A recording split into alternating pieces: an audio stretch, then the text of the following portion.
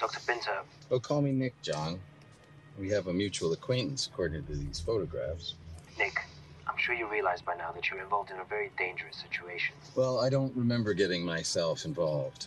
Yes, well, it was an unfortunate series of events. Look, I want those photos. Yeah, well, I want to go home.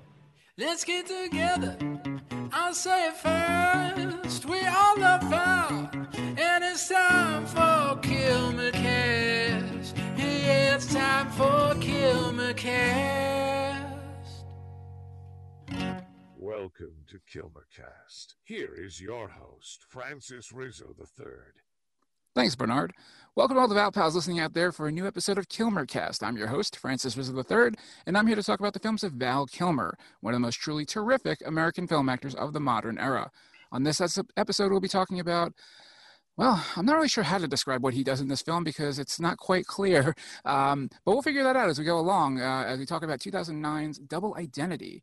Joining us to talk about the film and Kilmer's role in it is an author and the man behind the direct-to-video connoisseur blog and podcast from South Philadelphia, however not born and raised there. It's Matthew Poirier. I said it wrong. Matthew Poirier. That's okay. It's not an easy name. It's not. Yeah, it's not the best. Yeah, so Matt. That's fine. Matt is good. We'll go with Matt. That's for sure. I know it's one of those things when I tell people about like going on Amazon to try to get my book. I would say it's easier just to look for the title than my last name, because having to spell it is even worse than having to say it. So where the I's go and the R's, I'm always just thankful my parents just called me Matt or Matthew, because at least my first name's an easy one, so I don't have to worry about the last name. This is absolutely true. How are you doing today, Matt? I'm great. Waiting for the snow to come, I guess, here in Philadelphia. But other than that, doing well. That's great. I can't believe it's already been a month into this year. It's insane how fast time goes now. Yeah. I've heard that when you get older, because everybody's seen everything before. There's very few things that are new to people. That it's new things that make time goes slower. So that's why when we're younger, time seems to go slower because everything's so new to us. Whereas when we're older, everything's in autopilot, I guess. And so then time just goes by a lot quicker. You'd think that after the last 4 years, we have seen a lot of things we haven't seen before. Right. So you'd think we'd be moving at a glacier pace, but It feels like it just keeps flying by. Yeah. You're good point there. It's a good point. So, as a connoisseur of all things not released in theaters, this pandemic really has been a bit of a treat for you. I mean, everything is not going to theaters. Yeah. What's funny is it did actually, cause us to figure out, like, what do we define as a direct-to-video movie? Because now it's like, I mean, Martin Scorsese's The Irishman was released on Netflix, direct to Netflix. That's technically a direct-to-video movie. And I actually did review it in the site, and it got mixed responses. Like, some people were like, oh, this is you've got to do it, it's a Scorsese direct to video movie, you have to review it. And other people were like, is this really like kind of, it's like, I don't know what the budget was. I think it was 9 figures or something like that. I mean, it's like, it was a lot of money that they spent. The funny thing is, people like De Niro and Pacino have been doing direct to video movies. So it's not like it was the first time I'd seen them on the site, but yeah, it's definitely changed the calculus of what we consider direct to video, because now almost everything is going to that space. Yeah, it's really hard to nail down when you talk like that about how do you define a direct to video film in a world where streaming is, for the most part, the core way people view films. I mean, people just don't go to theaters, especially right now. But even before the pandemic, people stopped going to theater and just waited for it to come out on Netflix or whatever. Yeah, and it's interesting, like, because with the Netflix situation now, where Netflix, I mean, like, they're releasing some of the movies in the theater to make them Oscar worthy. But I think of Dolomite Is My Name, where it's a movie that it probably, because it came out through Netflix, was not as messed with. It was probably allowed to take the chances it wanted to take and be the movie it wanted to be. But by the same token, it's not a direct-to-video movie in that sense that, like, when we think of direct-to-video, we think of movies that have major budgetary restraints. We think of movies that, often are more producer-driven than, like, director, actor. It's like almost like the producer is told by the studio, here's how much money you can spend, or, you got to make it on this kind of money. And then the actors that they get, if they get name actors, the name actors have all of their demands because they feel like they can make those demands. It's not like, Yeah, absolutely. if you're working with Stanley Kubrick, Stanley Kubrick tells you what to do, and you're just so happy to work with Stanley Kubrick. When you're not working with Stanley Kubrick, when you're Bruce Willis, who's doing a movie for $60,000 a day, and you're just there for that one day, you say, okay, I'm not doing my reverse shots, I'm not doing my overdubbing, I'm not, all that kind of stuff. And so it's so when you think of it, these Netflix movies that are technically direct to video, or like we're seeing now where major Hollywood productions are technically, to some extent, the new Wonder Woman movie is direct to video on some level. It's kind of, released at the same time, but it's not really in the spirit of what we think of as direct to video. So I've kind of had to rethink it, because my old rule was just if the movie didn't make $10 million in the theater, it was considered direct to video, and I went with it. And now it's like, now I have to, change my calculus. So. Well, with Wonder Woman, perhaps you could say the quality would still tie into direct to video. Yeah, I haven't seen it yet, so I've heard. That's one thing about me being with the direct to video part of it is I'm always behind on the newest releases. Yeah. So I don't know why, but I can't. I just have to fire up HBO Max and watch it. So I should be watching it, but I've heard. Not a lot of great things about that one. Yeah, I definitely would agree with you that budget seems like the core definer when it comes to a direct-to-video film, no matter how it's actually released. Because, direct-to-video films have a reputation for being chintzy. Yeah. You don't find a lot of direct-to-video films that are, high-quality art films. Is there a particular direct-to-video film that sticks out in your head as truly memorable as a quality film? Wow. There's a lot of them that do that. One in particular, I think about is Black Dynamite. That was a Michael Jai White That's a great film. Yeah. And one of the things I actually looked up the history behind that one. And one of the interesting things is that Michael Jai White, went to Sony and said, listen, I know how to market this in the theater. I can just follow the Tyler Perry script, and I can make this successful in the theater. And Sony was like, no, we don't want to. We don't think it's going to make it. We don't think it's going to work. Ended up being one of the best, I guess, grossing, or I don't know what the term is for when it's being sold after being in the theater. But it generated the most revenue, I think, of a direct-to-video movie of maybe of all time. It's hard to say, do I call that a direct-to-video movie when it was technically, but that's how a lot of movies end up being direct-to-video in a lot of cases. It's that the studio just says, no, we're not releasing this in the theater. We don't think it's going to do well. And then here's this movie that really was a theatrical quality movie that, by no fault of its own, just ends up direct to video. So I think that one, when I think of that, might be maybe one of the best. Another one is Showdown in Little Tokyo, which is a Dolph Lundgren movie from the late '80s. I know that. Yeah. Yeah. Same thing. I think it was the guy who directed Commando, Mark L. Lester. He was hoping to put this out in the theater as well. And I think it did get a limited theatrical release. I think it grossed maybe 7 or 8 million in the theater. But I remember seeing it first. My friend's parents had a Descrambler box, so they got all the cable channels and got the pay-per-view channels. And so when it was on pay-per-view, that was, we saw it for free on his Descrambler box. And I thought, this movie is amazing. It was 87, I guess, or 88 or so. I was 9 or 10 years old, but I just thought it was just fantastic. And that one has always stood out to me too, as a really, just one that I just always really, just a lot of action, only 76 minutes long. So a lot of things you like in direct-to-video. Yeah, it's funny when you mention about films that were intended to be theater films and then end up in the direct-to-video segment. I always enjoy when I go to Dollar Tree and I buy dollar Blu-rays and dollar DVDs, and I see a film where I'm like, hold on, this cast is super high charge. There's tons of people in here I know. How did it never make it? And I would love to know the story behind all these films. What happened along the way to eliminate it from hitting theaters and ending up on the Dollar Tree shelf? Yeah, because it's kind of two different ways that movies are direct to video. It's that a lot of them are that kind where it's somebody has an idea, they have a vision, but the studio won't take it, and so they've got to go the direct to video route. Other ways is it's more like these scripts that studios have, and they just go to a line producer and say, can you make this? Or how much can you make this for? And they might say, okay, well, I can make it for $5 million. And so it's great, make it for $3 million and you're good, and it's someone like Steven Seagal will go to the producer, to the studio and say, I need another movie because I need money. Can we, do you have anything for me? So it's okay, well, we've got this script here. The line producer said they can make it for $3 million. So part of that budget will be Seagal, and we'll, shoehorn him into the script and make it work. Yeah, right now I'm reading the Canon Film Guide, which is all about the Canon films from the 80s, and there's a lot of stories about how these direct-to-video films were made, and it's definitely true. So much of it is just the backdoor deals that, well, I got a script, I got money, let's make a movie, and it eventually will make money because of how little it costs. That you can sell the rights in various different ways. Yeah, and it's interesting because I was hearing from some of those line producers, or I've listened to other podcasts where they do interviews with line producers, and they said that to some extent now it's almost like they're trying to make their money back, or they're trying to break even with these pictures. But I think it's a matter of like having them in their library so that they can go to these streaming services and sell them, or and it's like if you get a bunch of them, you put them on Tubi and you get enough of them going, and they're generating the money that's beyond whatever they made back from the price to make it. Yeah. Now, today's film is talking about secret agents and international intrigue, which I think is an area that gets a lot of representation in the direct-to-video film genre. Why do you think that is?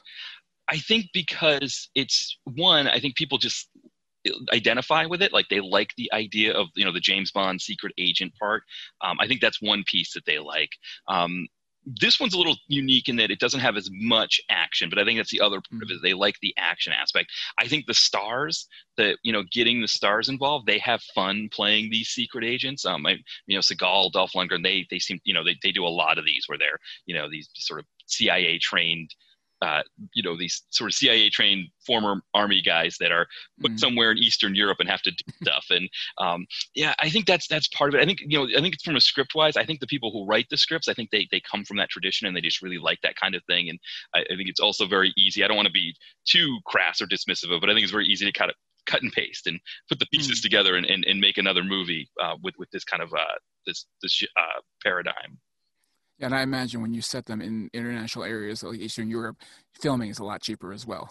Yeah, I mean, that's one thing that this one was made in 2009, and that's right around the time that we get the financial collapse here in the United States. And what happens is after that is you start to see more of these films made in places like Michigan, New Orleans, where there were struggling economies. They could use the money of having films come in and, all the catering, all of the stuff that goes with that. So we're starting, in the 2010s, we saw a little less of the Eastern European, but in the 2000s, it was just like, Bulgaria, Romania, just constant movies that were being made out of those areas. Before we dive into what's happening in Bulgaria, or Sofia, Bulgaria, we need to talk about this film in context. Gather round as we put Kilmer in context. So obviously, it's direct-to-video, double identity to make it into theaters, but it did hit home video in America on February 23rd, 2010. It actually took a little while for it to hit American box office, home video. So at that time, Beyonce won 6 Grammys, including Best Song for Single Ladies, which feels so long ago now. It's only 10 years. The Lancet actually issued a full retraction of the now discredited paper that linked vaccines to autism. So unfortunately, that retraction hasn't had the full effect that it should have. But we'll see now with the new vaccine for COVID. Hopefully, we can get around that. Also at that time, Dr. Conrad Murray was charged with involuntary manslaughter in pop singer Michael Jackson's death. It's weird. I don't remember a whole lot about that time. About that whole storyline. I know that he died from an overdose of some sort, I believe. Am I correct about that? Do you remember? Yeah, so I think that doctor was prescribing him because I guess like the sedatives that he was taking were not strong enough. So I think the doctor was prescribing. I shouldn't be saying, because I don't know for sure myself, but I think I remember that he was prescribing like kind of like drugs that anestheticians use when putting somebody under for surgery or something like that. And that's what he took, that he overdosed. I think it was something like that. I don't even know if he actually was found guilty in the end. That really just fell off on the wayside, that whole storyline. Once he died, I think people once Michael wasn't around, they lost interest in the whole and found another storyline with Michael Jackson eventually to focus on. Yeah. I do remember there was a resurgence in his music. Like I remember like he was considered kind of, a pariah for the period before that, and nobody would touch his music. And then it seemed like when he passed, suddenly people were like, oh, we can celebrate his music again. And now, of course, now people just don't know what to do with it, I guess. Yeah, it's definitely hard to separate the man from the art. Yeah. Even though the songs are fantastic. Yeah, exactly. Also at the time, the Winter Olympic Games opened in Vancouver. It took over the whole month of February at that point. And President Barack Obama announced the healthcare reform bill that eventually would become the Affordable Care Act, which we're still struggling with today. So some things don't change even 10 years later.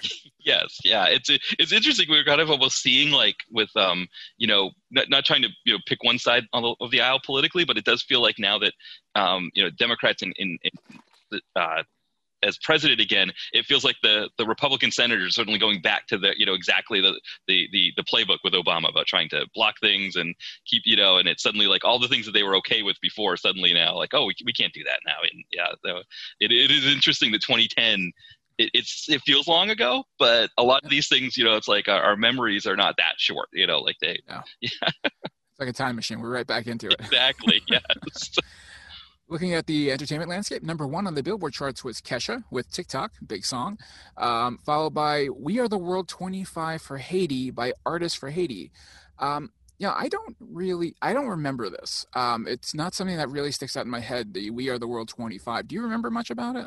I don't. I kind of remember it like that it was happening. I think like Wyclef Jean was one of the big proponents of it. Yeah. So I remember that aspect of it. I think by 2010, now the funny thing is the Kesha song, the only reason why I remember the Kesha song is that I went with my family, which I was in my early 30s at that time, so I was a little bit old to be doing a family trip to Florida from Maine, but we went to go visit my grandparents, and it was kind of one of those things where like two of my siblings and my mom and I were down there. I remember trying to find radio stations that Kesha song was just on all the time, every radio station we found. So I think for me at that point, I was kind of out, getting into my 30s, I was kind of falling a little bit away from pop music. So I just remember the idea of that happening, like that they were doing that We Are the World for Haiti. Yeah, I gave a look at it because I was like, wow, I don't even remember this really happening. I mean, obviously I remember what happened with Haiti, but I didn't remember a We Are the World effort. It's okay. It's pretty good. Jamie Foxx was leading the way with it along with Wyclef Jean. Included in the performers were Justin Bieber, Tony Bennett, Kanye West, Celine Dion, Barbra Streisand, and a bunch of people that I just don't recognize, which I think it speaks to my disconnect from popular music, like you said. Yeah. I just did not know. I look at these people in this video, I'm like, I remember the original We Are the World, and every person in that video was a superstar. Right. This one, I'm like, I don't know who these people are. Right. Yeah. Yeah. It's funny that speaking of the previous We Are the World, I was playing on Spotify on my TV through my cable box. They do like the Genius Bar where they tell you, behind the information, backstory of a song.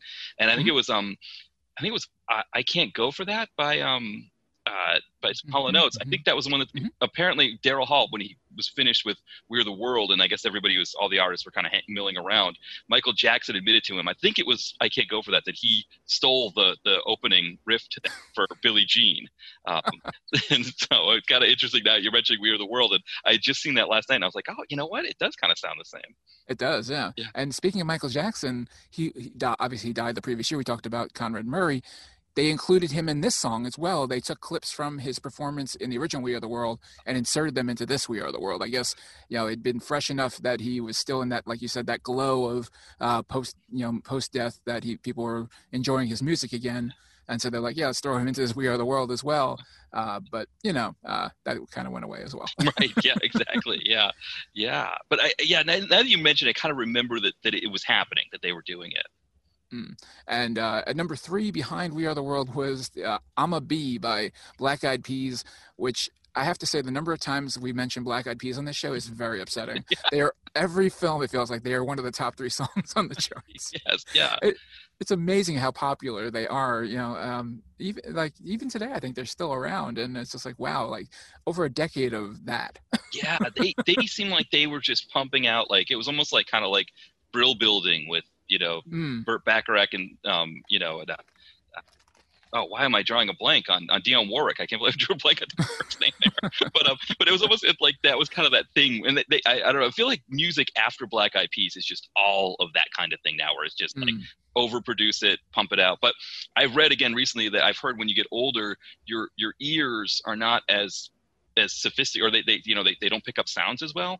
And I've heard that one of the reasons why older people think new music is bad is because their ears aren't as used to hearing new stuff. Whereas when they hear their old songs that they like, their brain can fill in the gaps, I guess. Oh, that's interesting. Yeah, so maybe that's why when you get older, you think all new music is bad, but I guess that might be. So maybe I shouldn't be so hard on it. I like to think I enjoy some new music. It's just that a lot of it does definitely sound the same, and I'm always looking for something new or different. Yeah. And that something that catches my ear that's really unique. I'm all for it. Yeah, I agree. Which is why, jumping over to TV, I wasn't too into the TV at the time because it was not very original, because it was pretty much all unscripted content at that point. Yeah. The top 5 spots and 6 of the top 10 were non-scripted content, and of course 3 of them were the Winter Olympics from Vancouver, so that's always going to be top. But incredibly, you have the Olympics, which is like the greatest spectacle of amateur athletics in the world, and it couldn't beat out American Idol. Right. American Idol took the number 1 and 2 spots on the charts in TV, which it's like, really, people are watching the American Idol more than the Olympics. Yeah, I'm trying to think, because I think that may have been a season. Was that the Adam Lambert season? Because that's what's interesting, because here's a note about that. People watched this season of American Idol over the Olympics and ended up with the winner being Lee DeWyze, which nobody would ever be able to pick out of a lineup. Yeah, no, I don't remember it. So that wasn't the Adam. So Adam Lambert was the year before, I guess. Maybe. I'm not a big American Idol guy, so I couldn't tell you. But this is the first one I did read that this is the first one that did not become a chart hit. Oh. He did not have a successful career. Wow. And so I guess before that they were all mega stars, and then this guy came along and put a kibosh on that. Yeah. So actually, when you mention it now, when you talk about early 2010, so when I was in 2009, I was living in Portland, Maine, and my roommates and I would watch things like American Idol. I had moved out kind of like mid 2009, and I think once I was not in that kind of that milieu, I stopped watching it. Like I didn't have the impetus to kind of keep, like, oh, everybody's watching it tonight, let's watch it together. I stopped having that, and so then that was it. I don't think I know any of them after that season. No. Yeah, I couldn't tell you who a winner of American Idol is. I mean, the last one I think I can think of is, who was the Soul Patrol guy? Was he a winner? Oh, I don't remember who the. He was like an older guy who won it, and I can't even name them. So made a big impact. The rest of the list was mostly CBS, which was very common for the time. Yeah. You had Big Bang Theory, 2.5 Men, and Undercover Boss, again, an unscripted show, and then House and Lost. I was really into House for a long time there. I loved that show. I mean, obviously, a great cast, and in the past, again, 4 years, I'd say, I've lost interest in dramas, in hour-long dramas. I just want to laugh at stuff. So it's unfortunate, because I'm sure I've missed out on some really good television, but I just can't do it. It just doesn't appeal to me. Yeah, I'm the same way. My wife and I, all we ever watch are like, we don't even just watch like comedies. We watch like old comedies, like, Bob Newhart show, Mary Tyler Moore, Taxi, things like that are on like retro channels and things like that. Mm-hmm. But the same thing, because we just want to laugh. I remember House. We used to watch that. I think it was like on a Monday night, right? Is that when? It might be. Yeah, and I think we used to watch it. One of the things I remember that was really funny was he did Hugh Laurie did an award show with Zach Braff, and he was using his natural English accent, and I guess Zach Braff was joking about it, and he was like, oh, I guess we're all going to use English accents now, huh? Is that how we're talking? I was going to kick out of that, because I know my friends, I had some friends that were into, sort of BBC shows. Oh yeah, Blackadder. Yeah, stuff like that, and they knew Hugh Laurie from before House, and they thought his accent was ridiculous. They couldn't, they had trouble watching it, because they were just like, where did he get that accent from? So yeah, I remember Fry and Laurie was really good, and then I saw him on House, and I was like, whoa. Yeah, exactly. Yeah. So I didn't have that experience. I was just like, okay, no, he's supposed to be a jerk. That's the whole point. And they were like, no, this is weird. And then I started watching some of this stuff, and I realized, like, yeah, I see what you're saying. Yeah. Over on the bookseller list, the New York Times bestsellers Worst Case by James Patterson and Michael Ledwidge was number 1, about a detective. This is a weird one. Detective raising 10 children alone and investigating a string of kidnappings and killings by teenagers. I mean, I don't read James Patterson books. I don't know if you're a big reader, but I mean, this guy sells more books than anybody. And what's amazing is apparently he doesn't write them. He's just like, he has this co-writer he has several co-writers that he writes with his books, and he just slaps his name on them, and I guess he like guides them in a way. But as far as I'm aware, he's kind of like making money off of other people's work for the most part. I had no idea. Yeah, my mom is a big fan. And so she gets them like in hardcover from like Barnes and Noble or whatever, like when they're new. And so you'd see them, like if I go visit my parents, I'll see them kind of around the house. And I remember picking up one to kind of see what it was like. And I was surprised at how macabre it was. I mean, it was very descriptive of the murders. And I thought, I can't believe my mom's reading this. Like, this is crazy. Isn't that weird how, like, you know, you think of books like that, you know, there's some really dark, twisted serial killer books that people read, and they're fine with it if it's on the page, but then when they won't watch a horror film. Yeah. And it's like, oh, you have boundaries where your imagination is okay, but when people display it graphically to you, you can't handle it. Yeah. I mean, I think if my mom, that's a good point. I think and the other thing too is I think with those the ID TV show, or, you know, those mystery, you know, like the true crime shows on TV. Oh yeah. It's like you can hear a detective describing what happened, and like some actors loosely reenacting it with like maybe like blurry screens and things happening around, and it's not like exactly showing it. Like they're okay with that. You're right. And it's like, if this had been depicted in a movie, my mom would have been like, turn this off. I can't watch this. Yeah, it's a good point. I never thought of it like that. We had opposite on the nonfiction chart with Game Change by John Heilman and Mark Halperin. This was the story of the 2008 election with Barack Obama, Bill and Hillary Clinton, John and Elizabeth Edwards, John McCain, and Sarah Palin. This obviously became a big movie on HBO. This is where we really started to see the polarization of politics in that 2008 with the Sarah Palin. You know, she really pushed things to a new level as far as politics as tribalism.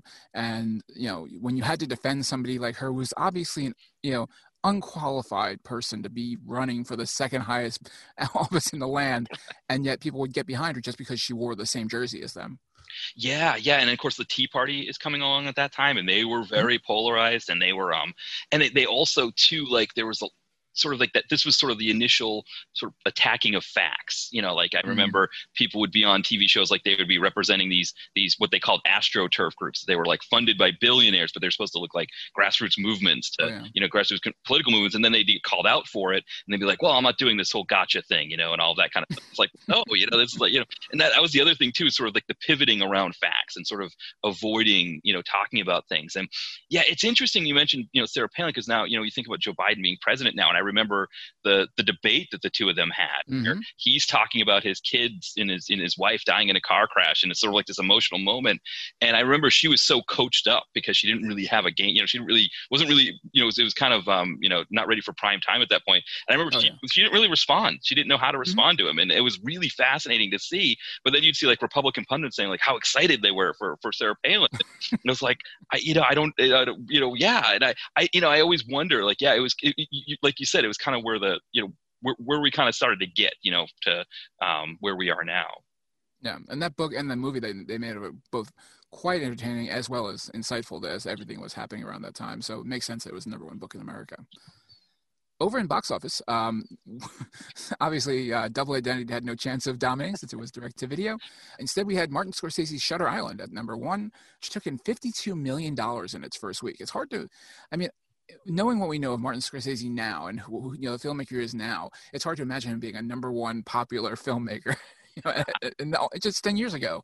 It's kind of wild. Yeah, I mean, you think about, because what was it, a year or two ago, where he made that comment about how bad Marvel is, right? Like the Marvelization of the movie industry is killing it, and I didn't even think about it in that context. That only, you know, 2010, he had the #1 film in the country, and yeah, you're right. Like now, his movies are going direct to Netflix. He can't get them in the theater.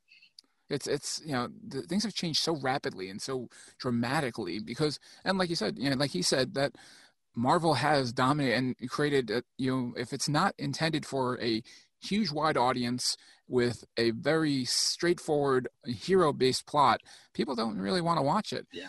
Which makes sense because of what was right behind it at #2, which was the 10th week of Avatar. So there it is, right? You know, that was the one that really, you know, people say Marvel was the one that kickstarted this, but Avatar, more than anything, launched the big budget hero, you know, comic booky kind of film, because I mean, honestly, in the end, Avatar is a comic book style movie. It's not. I mean, yes, it has a relatively deep storyline about environment and person's homeland versus colonists, but it's still a big action blowout film. And it took $21 million in its 10th week. I mean, I don't think we're ever going to see a movie like that again. Yeah, I think you're right. I think that kind of big budget, I think we maybe like Marvel Infinity War movie, that might be like the last that we see of that. But yeah, you make a great point too with the Avatar thing, because I think that's what happens with the Marvel movies, is that they sort of pull from that success and start making their Marvel movies more like that I never really considered that before, that how Avatar affected them. But you're right, like when you start to see how these Marvel movies are, they're all like these 2.5 hour long movies that are just a lot of big things happening constantly. Whereas like the comic book ones, I mean, when we were growing up, comic books were, they're considered a nerdy you'd never consider a comic book to be the mainstream thing that an actor would want to do a comic book movie, and now it's like that this is like a plum job for them to get to be in a Marvel movie and have this kind of success. And so I never made that connection with Avatar, but that you kind of can see it with like the Iron Man movie that comes out kind of around that time. But I think as they start making more of those movies, like the Captain America one, I think came out in 2011, they're really starting to pull from this sort of this big, larger than life version, as opposed to just making a big budget comic book movie like they were making before. Now they kind of go full James Cameron with it. Oh yeah. And it's funny because you think about Michael Keaton as Batman in '89, kind of people question why is he as a Batman?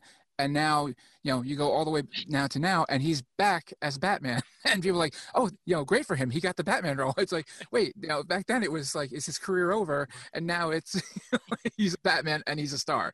It's like, and then meanwhile, he's still playing the Vulture in the Spider-Man movie. So he is a comic book character all over the place. Right. That's a good point. Because people were like, why would you? Yeah. And also, too, like they were like, why would you have Michael Keaton play Batman? Because he's not an action person. Now it's like you look at all of these actors, Chris Evans, Robert Downey Jr., Tilda Swinton. Yeah. Like none of these are like, big Arnold Schwarzenegger types that are playing these parts. Yeah, I'm never going to look down on the Marvel movies because I find them to be, hugely entertaining. And I think that the stories, the way they've woven them together, I think it's fascinating, because to make a film that's bigger than the film you're watching because it has so many other effects, I think that's great. And I get that, it's like, well, it's all commercial. Well, yeah, I mean, that's what movies are. You pay to buy tickets to watch movies. Yes, you can make art that sells, but in the end, you have to sell it. Yeah, well, I think that was the one problem, right, with the comic book movie before, was that it was always like the origin story, right? It was always like, and it was always so self-contained. Spider-Man would only fight with Spider-Man. He never would team up with Iron Man or something like that.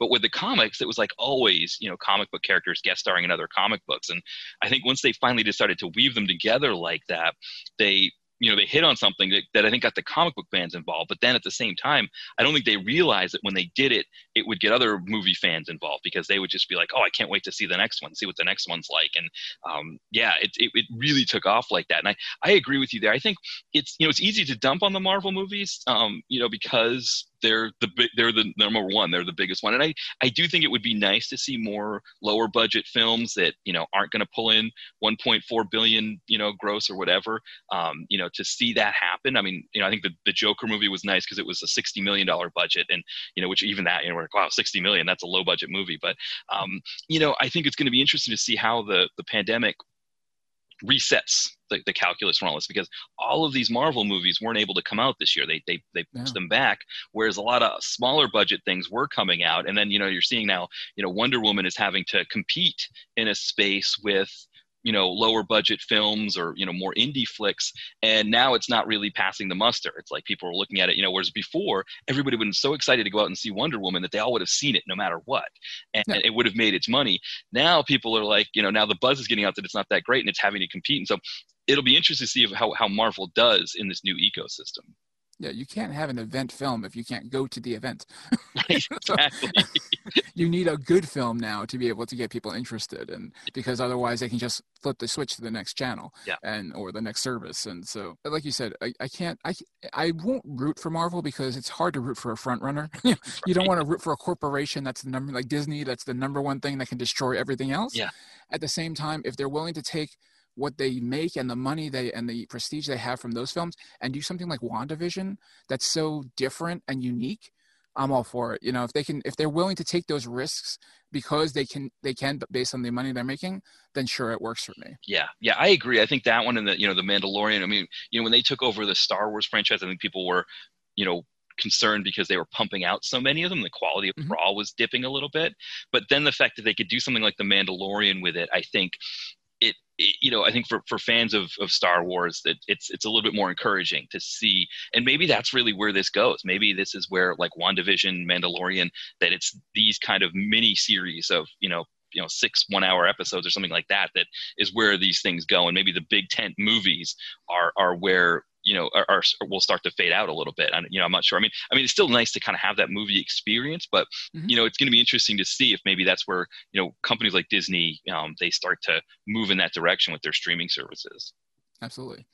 After Avatar, it was the second week holdovers of Gary Marshall's Valentine's Day, along with Percy Jackson and the Olympian's Lightning Thief, and The Wolfman with Benicio del Toro.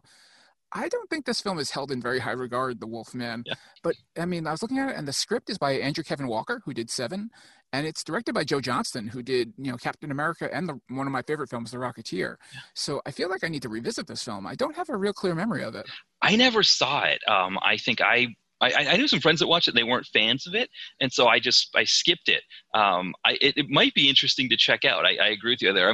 It felt like at that time, because you mentioned the Percy Jackson film as well, that at that time it was like, how can we make new franchises?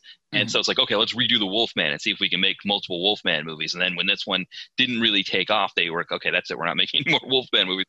And so I kind of wrote it off as that, like, okay, they're just trying to remake, trying to do another Wolfman franchise, and I'll see it later, and I never got around to it. So I am kind of curious to know how it went.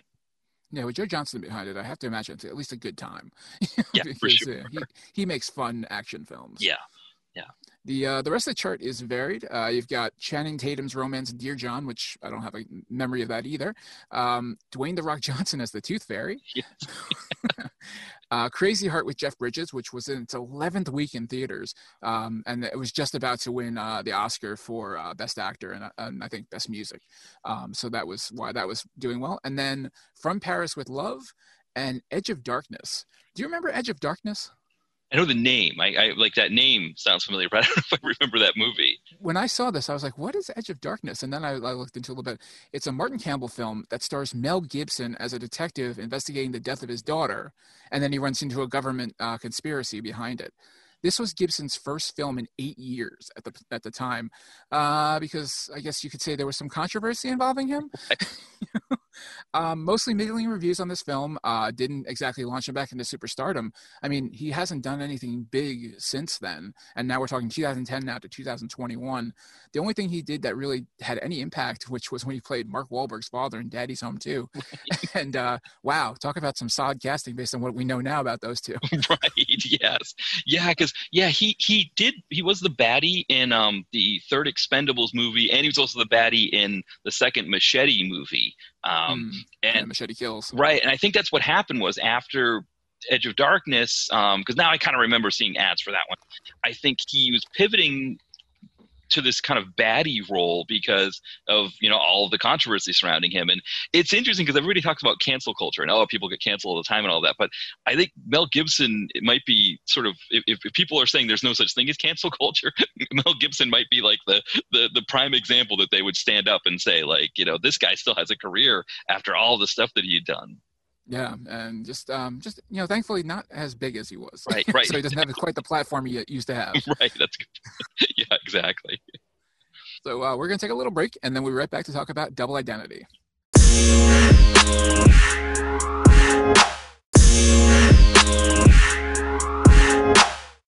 Let's get into this film.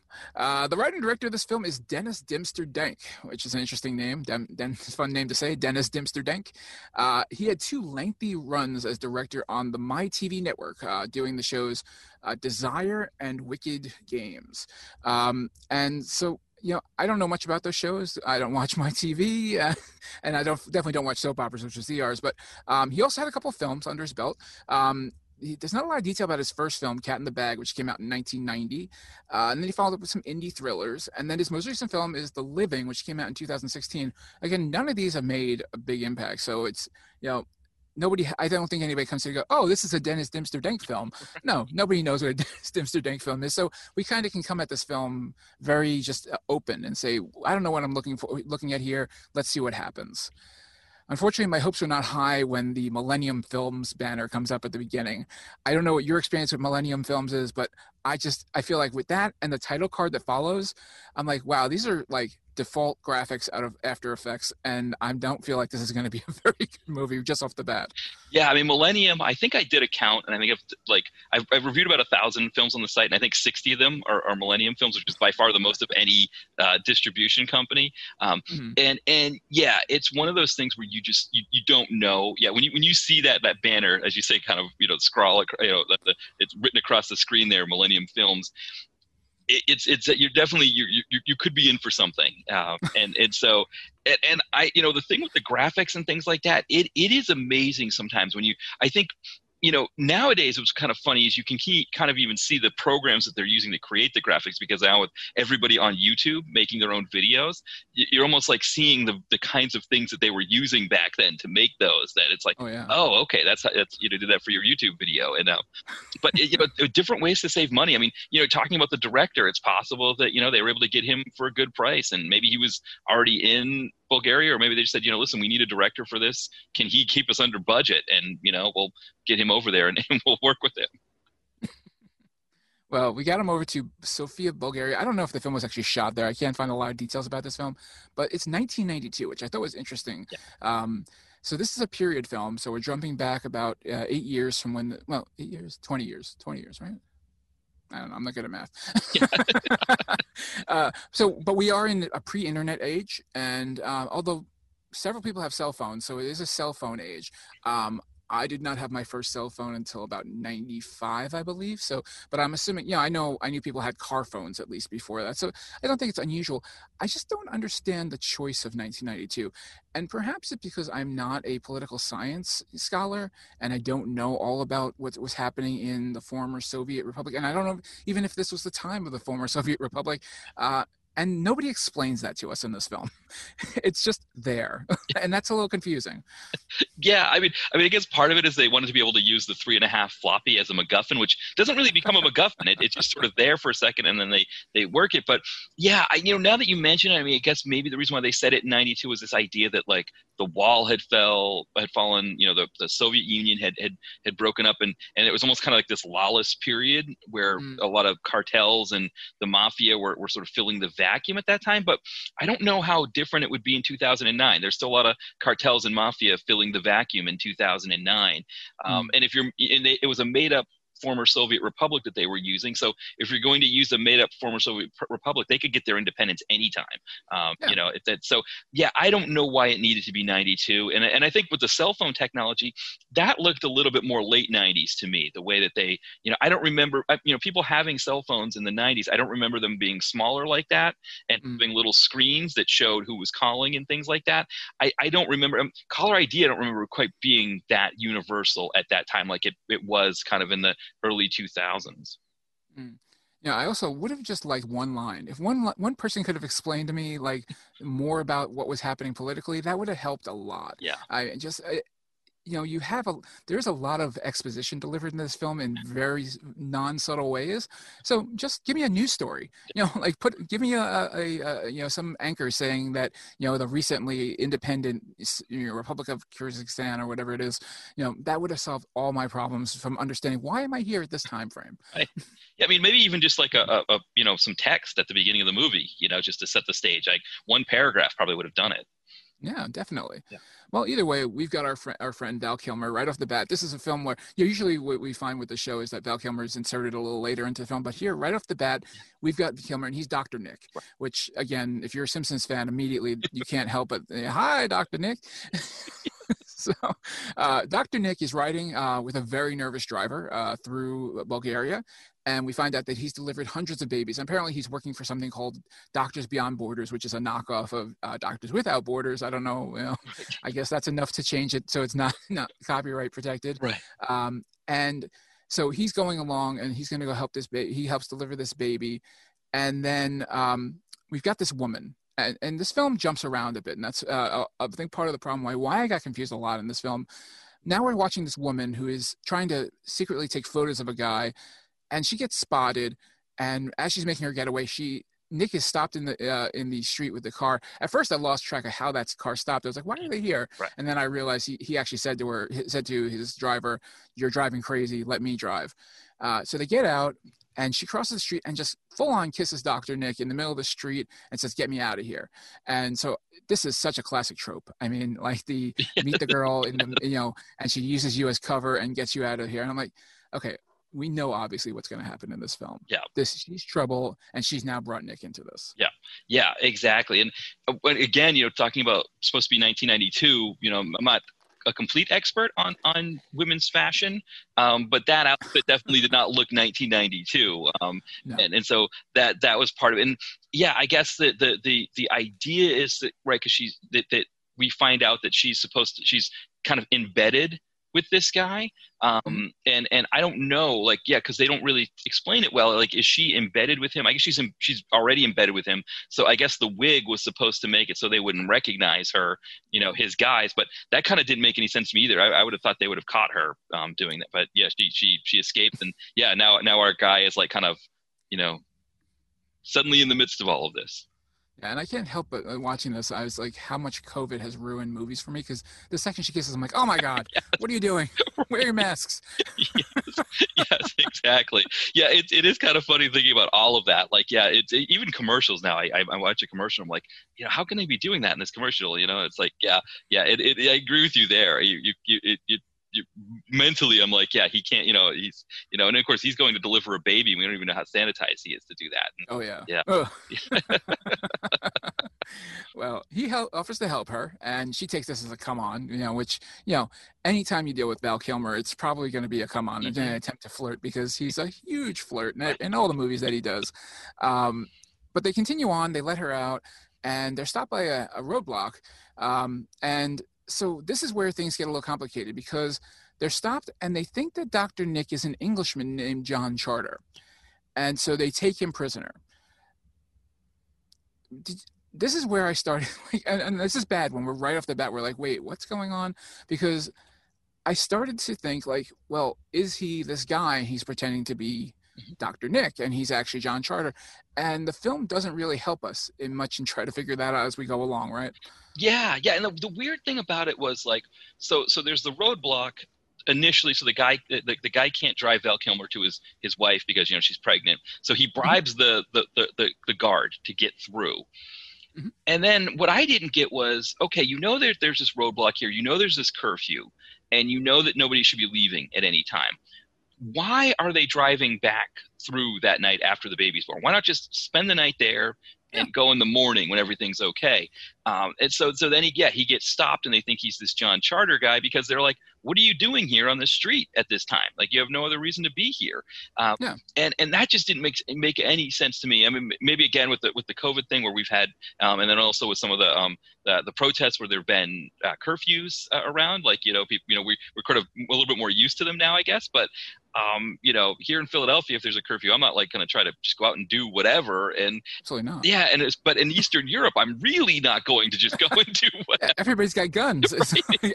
Everywhere they go, somebody has a rifle. It's like, you're not going to mess around. Yeah. And they didn't even establish that there was a reason for him to come back. Right. It's not like they went, well, I have to be at this meeting, or I'm needed for that. It was just like, well, we're just going to drive on back despite all of what's going on. Yeah. I mean, they'd been drinking too. So it's like, they're partying and drinking. It's like, it seemed like it was late at night. So it's like, why not just crash there? I mean, maybe they didn't have a bed for him, but still, like, the couch would have been nice for just a little bit. But yeah, so that part of it, I think, was initially, and that's what sometimes happens with these direct-to-video movies, is that the scripts are either multiple people have written them, or they don't go through enough rewrites, or things happen where they put them in and they don't realize, like, oh, you know what, that doesn't play well, and at that point it's too late. They've already been shooting it and they can't do anything about it. Yeah, and we're going to see a lot of that. Yeah. Because this film is really based on coincidence more than anything, because so much has to happen randomly for any of this film to work out in the end. Right off the bat, from the fact that he met her in the street like that, and then the fact that that this guy John Charter is involved, and that he goes back to the where he's staying. Right. So if those two things don't happen, there's no movie. Right. Yeah, exactly. Yeah. Like, what happens with this John Charter story? And we'll get into the whole John Charter storyline. What happens to that if he's not in those two spots at that specific time? Right. That whole storyline makes no sense then. Right. And I think they were trying to go like North by Northwest with it. Mm-hmm. The problem is, one, they don't have the expansive ability to do Hitchcock on that level. And the other part too is that, yeah, you get these inconsistencies where, you're just like, and I think they were trying to make it seem like he would be more adventurous because, not everybody, when they're, would just go, as a doctor, would just go to a chaotic part of the world and be a doctor. So like there has to be some sort of adventurous rogue spirit in him, but it's still just kind of, I think it was I don't know. I think we'll probably get into it a little bit more, but yeah, it just, you're right. Part of the writing aspects of it, it just, yeah. And that happens a lot with these DTV films. It's not always even. And so now, while he's rotting away in jail, because for reasons, now apparently diamond smuggling is part of this film in addition. So we've got another layer on top of this, that there's diamond smuggling, just randomly thrown in there because we don't know who these people are who are talking about diamonds. It's just introduced right off the bat. But we do find out that this main bad guy, whose name is Sarek in the end, has a girlfriend. At least we believe it's his girlfriend. It could be his daughter for all we know based on the ages, but there's something very suspicious about her. They're in the bedroom. I think they're in a hotel, but it doesn't seem like it's their home that they later are in. And he's writing a note about something he's going to do. And she walks by and he covers up like he's in school and he doesn't want her copying his test scores. Right. I was like, what do you do? He actually uses both hands to cover up the paper and like looks at her as she walks by. Obviously there's something going on between, with her especially, and he doesn't trust anybody, which is important because there's a whole lot of distrust in this film. No, I don't even know in the end who honestly is working with who. Right. Because she's the woman that kisses Val Kilmer in the first scene just because of the black wig on. And so we're supposed to believe that anybody from his group that sees her wouldn't recognize her with the black wig on. Even though they're obviously affectionate enough that they've been together long enough that his whole gang does know her. They recognize who she is. I mean, I don't know. I mean, I'm not, I haven't tried out, spotting people with wigs on to see if they're people I know, like, oh, that's somebody, but usually you can kind of tell, like, okay, that's someone with a wig. That's so-and-so with a wig. What are they doing wearing that wig? That's weird. And now they're taking pictures of us. What are they doing? So that part of it did seem like it was stretching credulity a bit. Yeah, and I mean, I will admit, my first viewing of this film, I lost interest, partially through because of how confusing it was. I did not catch originally that it was the same person. I will admit that. And but again, I may not have been paying enough attention to realize it was the same person because, I was like, wait, that's her? And then once I saw her again in the black wig, I was like, obvious it's her. What am I talking about? It's so obvious. She has a very distinct face that you couldn't miss. Yeah.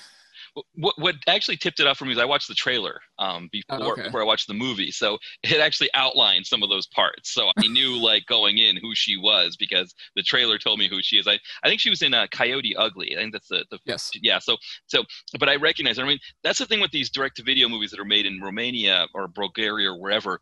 They usually just pick sort of like a beautiful, Eastern European model and just have her play the part. And I think because this actress needed to do a little bit more, they actually got an actress. I mean, she's still Eastern European, but who had been in some parts and done some other stuff. But usually she's just meant to be pretty and be rescued and saved and all of that. Mm-hmm.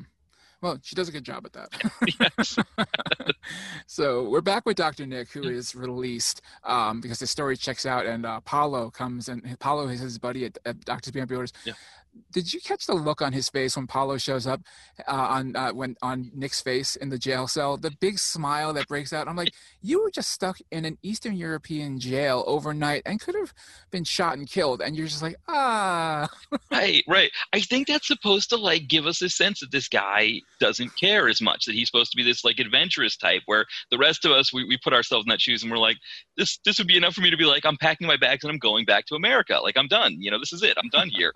And we're supposed to be like, not Dr. Nick. Right, exactly. He's the roguish, adventurous type, I guess. Right. Well, either way, once he gets out of jail, he's not safe because Sarek wants him taken care of. Yeah. And so they've got these two guys, these two thugs that are going to take care of him. And but first they've got to get Nick and Paulo to this fancy event. I have to say, Kilmer in a tuxedo is a unique look. Yeah. He does, and at least in this film, he's always been a guy, at least in his younger age, very sleek, very, dynamic, charismatic. Here, he doesn't look right in a tuxedo, in my opinion. I don't know how you felt about it. Yeah, and I think it was supposed to be this idea that this Dr. Nick guy is this roguish, adventurous type, and so the tuxedo is not supposed to suit him as well, I guess, or something, but it was a hard look to see, because you're right. Like we think of Val Kilmer like the saint, or that kind of Val Kilmer who would just look great in a tuxedo and just sort of take over a room when he goes in there. And he wasn't supposed to be that here. But I agree, it was a little interesting to see him supposed to be this uncomfortable doctor type who's not used to being around these people. Yeah. And he also runs into the woman from the beginning that he kissed, and this time she's a blonde. Yeah. And apparently she's in cahoots with this guy Charter, but she can't talk to him. I can't do this right now, which I wasn't sure if that was an emotional thing or a mission thing. Like she plays it kind of both ways. Yeah.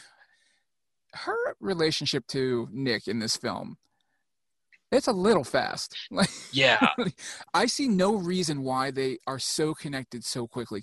Were you able to see anything there? No, I think we were supposed to just take it for granted that she would be smitten with him from the beginning. And I didn't see anything. I guess what they said, I think it was like later in the film, there's this throwaway line where she talks about how much she admires the fact that he saves people's life for a living, that he's traveling around and being a doctor, and she admires that. That turns her on, I guess, which, to each their own, I guess. But she didn't know that. Right. No, you're right.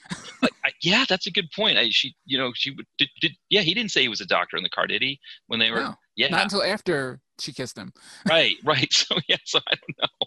Paulo and Nick leave the big event. He gave a big speech. Everybody's happy. And then Paulo reveals to Nick that he has the divorce papers that his wife wants him to sign. So now we know why Nick is here. We get his backstory. He's running away from his divorce. His wife is apparently hooking up with some plastic surgeon. I guess we're supposed to, when that line, we're supposed to believe that his wife is a gold digger or some sort. Yeah. We're not supposed to be a fan of his wife. And we're supposed to have sympathy for Dr. Nick at this point, which I guess that works.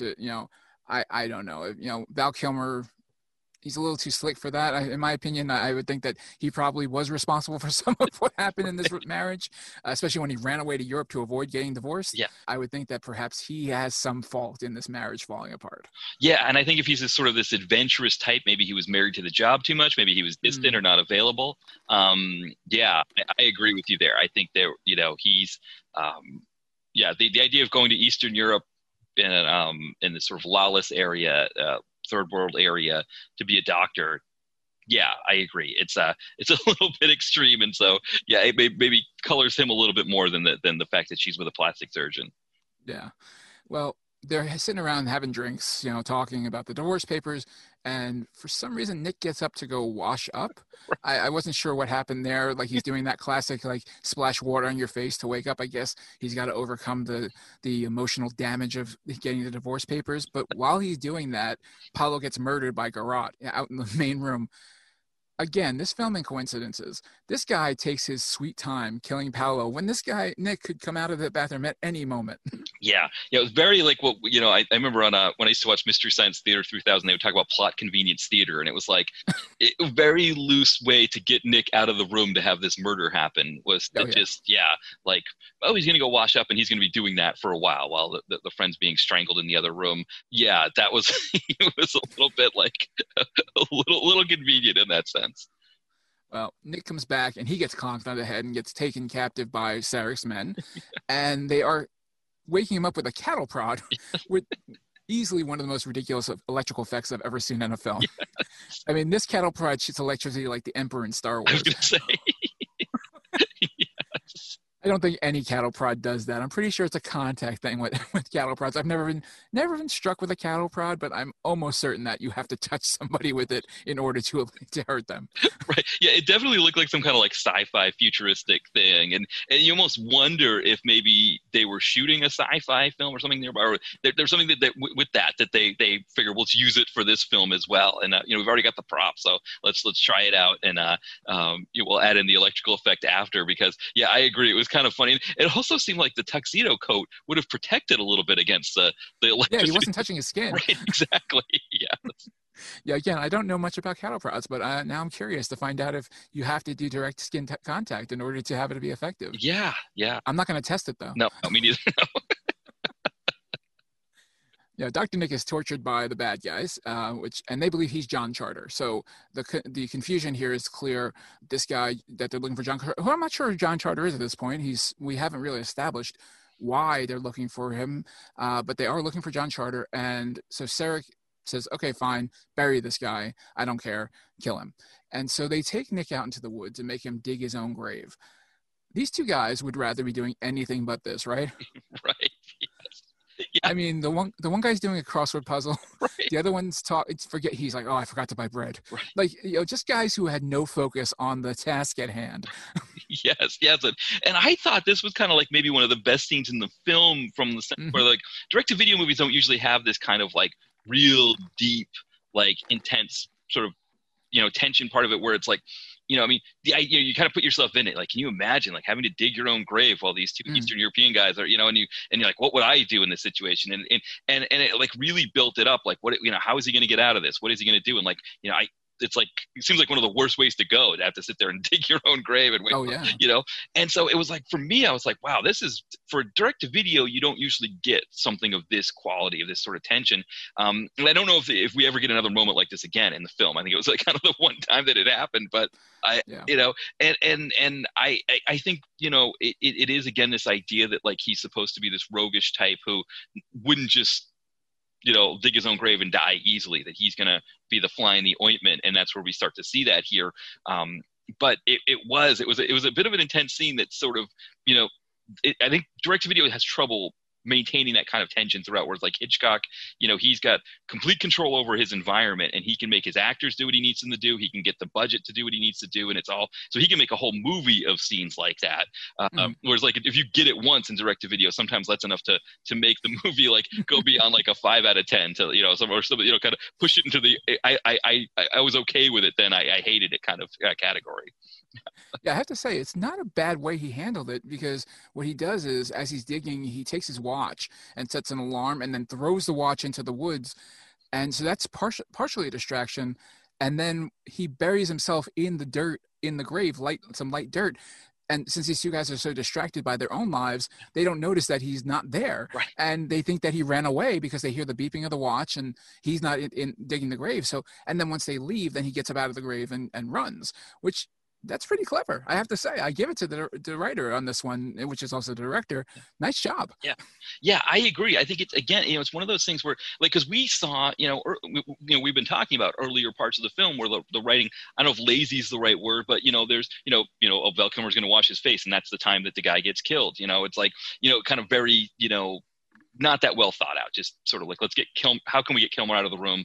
He's out of the room. Good. Let's have the murder. Whereas this was something that they worked on. They said, how do we get him out of the situation? Let's come up with something. Again, you don't always see that in direct to video, for sure. Not at all.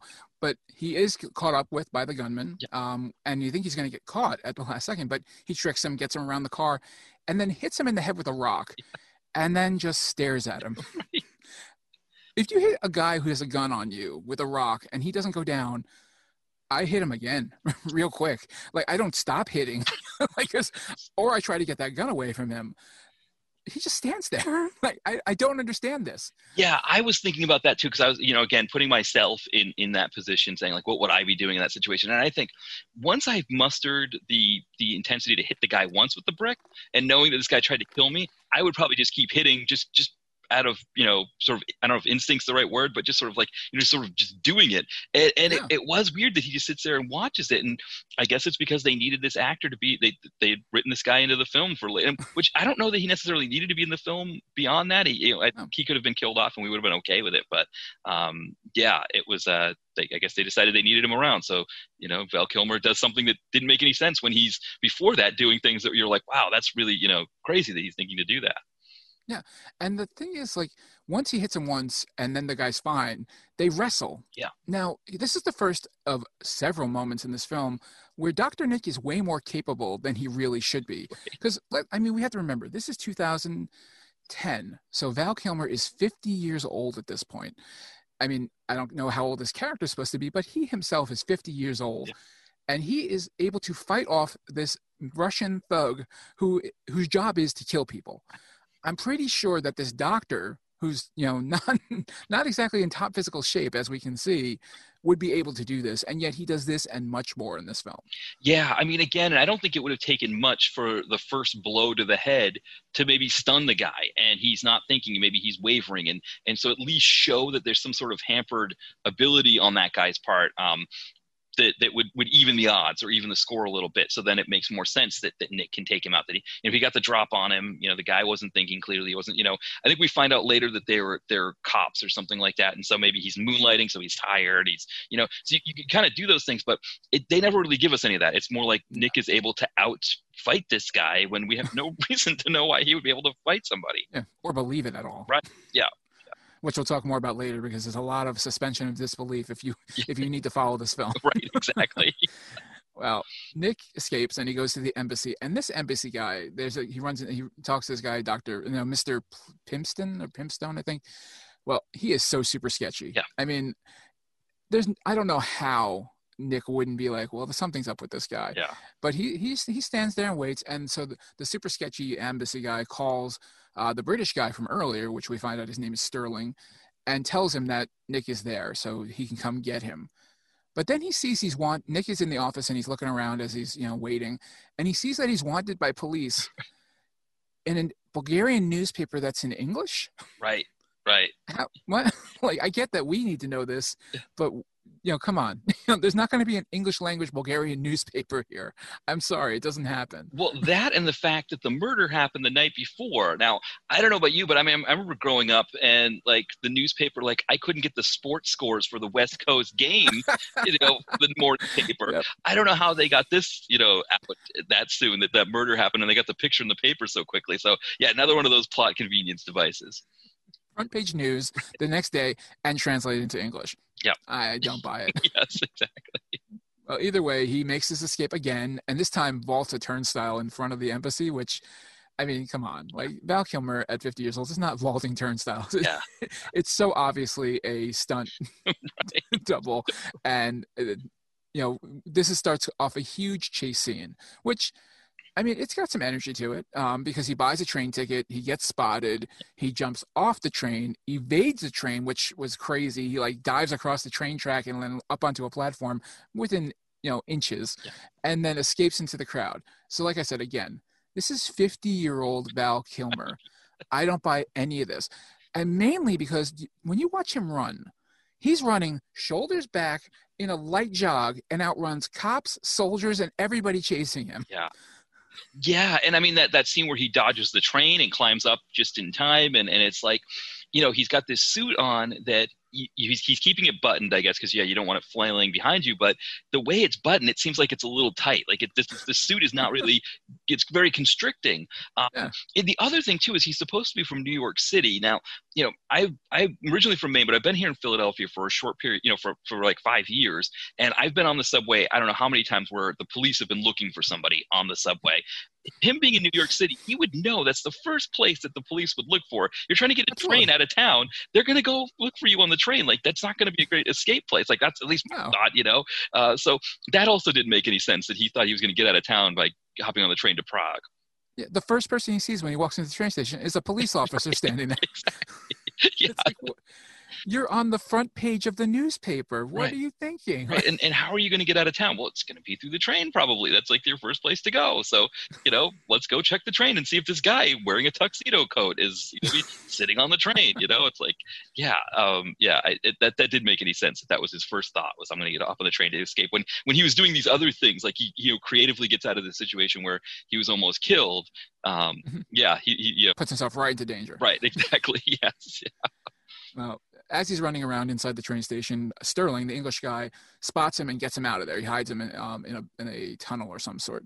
And now everybody's calling him Charter, and he doesn't correct anybody at first. Like, he just goes along with it. And I was like, wait, is he John Charter? At this point, I thought, it's like some sort of like amnesia thing or something like that, where he didn't remember he was Charter. Now it's all coming back. But no, like, he's not Charter, and yet he just goes along with it. Right. Yeah, and this was, for me, I think, where we start to see sort of the movie get, I don't know if lazy is the right term, but, we just see this scene where he's digging his own grave, and he has to think his way out of that, and he does. He gets his way out of it. Whereas now he's in this foot chase with all of these police officers, and he gets rescued essentially by this Sterling guy. Like, he doesn't have to come up with a way to get out of it.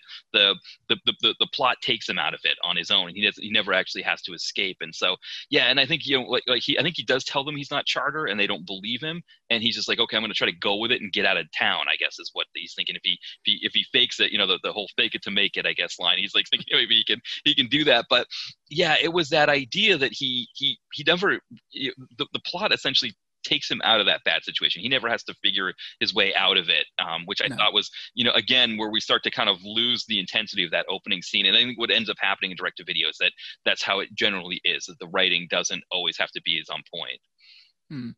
Well, when you say writing not on point, I definitely agree, because then they say, well, we need to get you out of here. Right. And we need to get you through security. And so we're going to clean you up and, so that you can get out of here. They don't cut his hair. Right. They don't shave him. Why? Two things you can easily change about a person's appearance, and they do nothing. Right. They just give him a clean suit.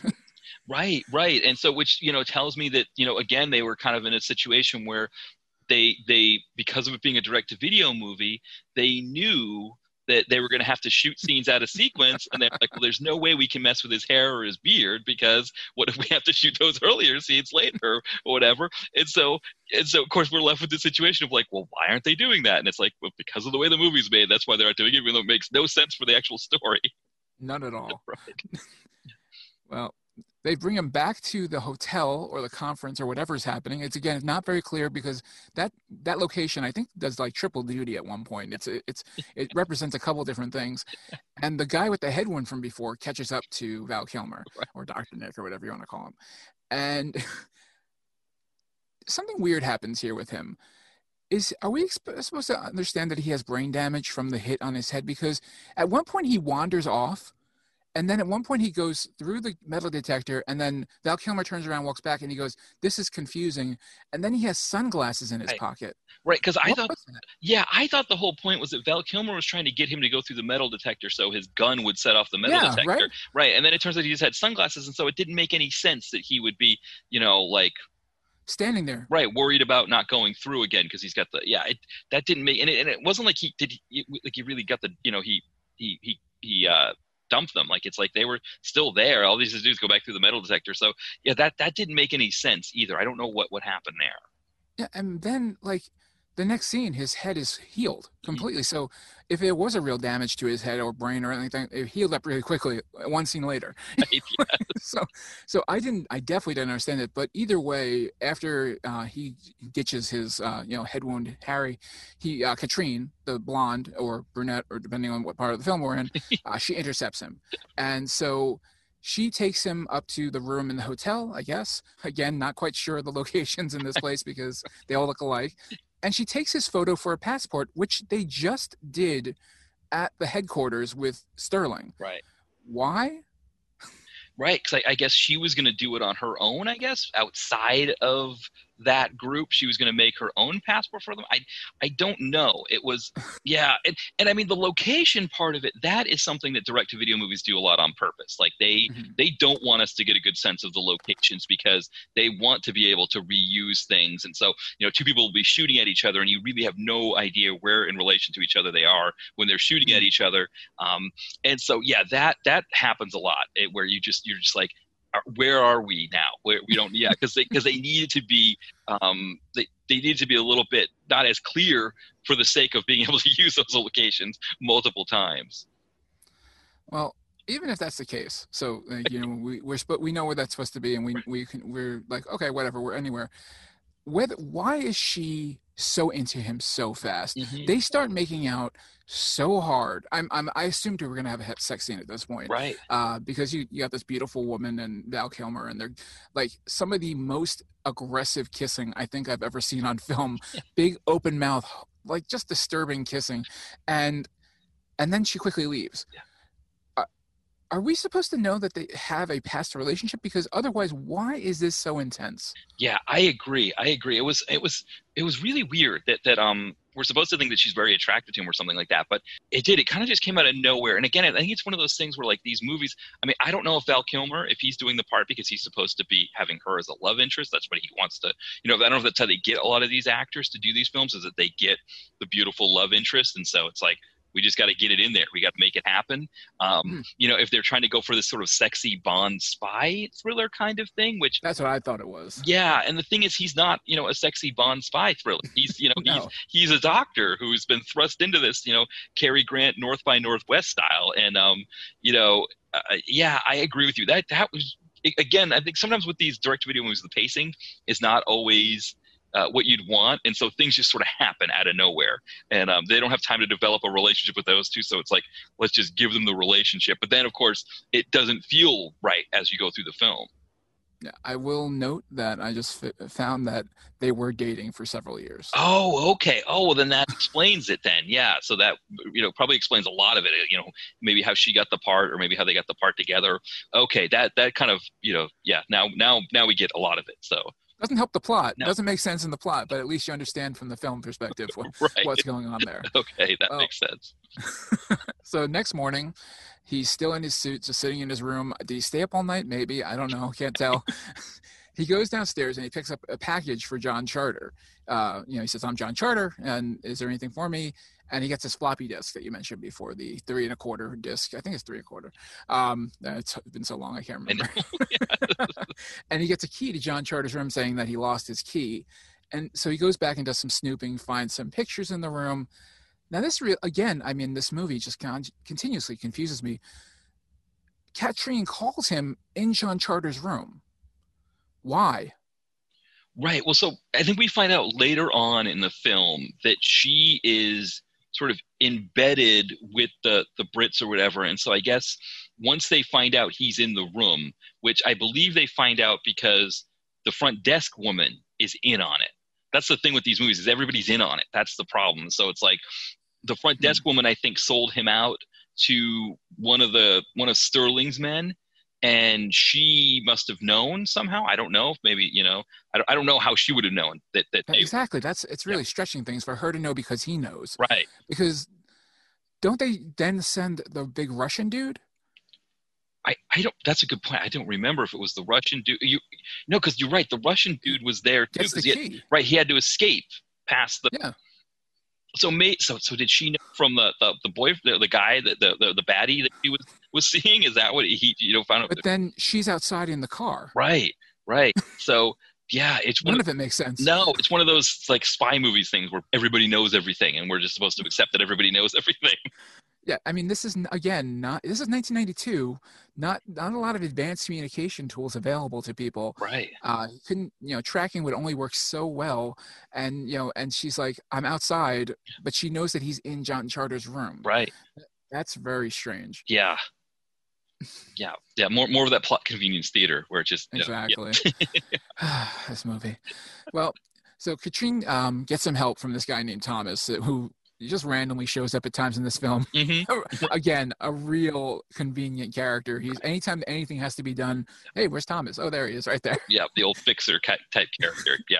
They throw the jacket from that he got from Sterling, that Nick got from Sterling, onto Thomas and send him out to try to trick Sterling off his trail. Right.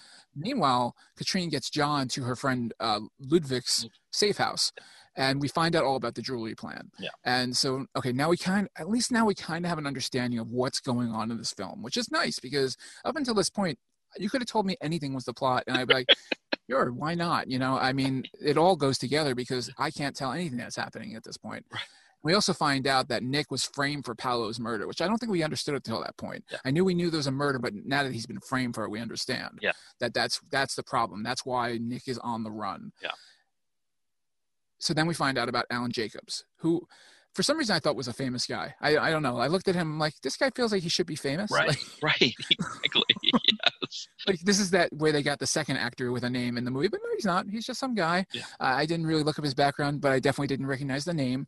And he meets with Sarek and meets Katrine, obviously, because she's always around when Sarek is doing his business, because she's everywhere. Right. Because she was literally just with Nick at Ludwig's safe house, right. And now she's immediately with Sarek at this meeting with Jacobs.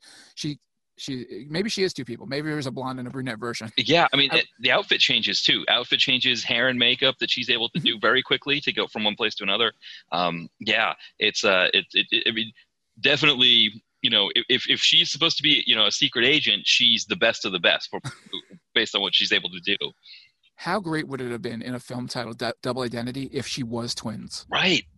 That would have been fantastic. Yeah, I mean, and it's common to see that kind of thing in a movie like this. So I am surprised that usually like one of them dies, right, and then the other one shows up, and it's like, I thought you were dead. Well, no, that was my twin. Yeah. That would have been a great little way to explain all these problems that this film has. Right. And yes. Oh well. Yeah. In the sequel, double identity. I guess. Yes. Well. So Sarek and Alan Jacobs and Katrine are meeting, and they are near a deal for Sarek to supply Jacob with diamonds because apparently, and I don't know much about diamond dealing, but apparently there's a cartel who I guess is British because all the guys in the cartel are British. Who, meanwhile, these guys are not. I mean, maybe there's people above them that are handling the diamond distribution, but they seem really focused on the surveillance side of things. Right, exactly. They're not doing a lot of diamond business. Right. And if they know all about this, why are they just sitting on the sidelines? Why not just? And they're willing to kill people, so why not just come in and kill these guys and take over Sarek's business? Doesn't make sense. Yeah. Either way, they're close to a deal that Sarek is going to supply Jacob with diamonds from Kyrgyzstan or whatever it's called, and take out the cartel's side of the business. Well, in the meanwhile, Nick is picking up these photos, and he contacts the real John Charter, which I'm like, wait a second. So there is a John Charter in this film. Right. And it's this guy who looks kind of like Jorma Taccone from the Lonely Island. I was like, oh, it's the European Jorma Taccone. Well, they set up a meeting. And so I'm like, okay, so there is a Nick and there is a John Charter. So I no longer have to believe that they're the same guy. Because that's for a while I thought, oh, this is amnesiac Nick what is John Charter. And I would have accepted that. That's a completely legitimate thriller thing to do, is to have him forget who he was. Yeah. They didn't want to do that. Right, exactly. Instead, Nick follows John Charter. And this is, like you said, the grave digging escape was a really solid scene. I think this is a really clever ruse that they use here, because John Charter tricks Nick to follow him into Sarek's house, right, and then traps him there with Sarek. Yes. I thought that was a really good technique that they pulled there. And again, it's one of those situations where he does not have to find his way out of it. That he is. First Katrine is helping him escape, and then when it doesn't work out with Katrine helping him escape, that I guess he gets bailed out by the police raiding the place. So he he never has to. It's another one of those situations where, yeah, like they did the really clever work to get him stuck in there, but then they didn't do the clever work to get him out. Like they didn't, he didn't come up with a way to escape somehow. Or I mean, I think even if he just climbed out a window, we would have been, it would have been okay. But yeah, absolutely. Or put on a Groucho Marx glasses and mustache and walk that. I don't know. At least it would have been something, as opposed to being rescued. Again, yeah. I have to say this sequence is incredibly long. Yeah. From the walk of following him on a bus, off a bus, down a street, around a street, up a street, Yeah. And then throughout the whole house, waiting and hiding. And this sequence probably takes about 15 minutes, which is way too long for this sequence. Yeah, I felt the same way about the foot chase from the embassy too onto the train, all that.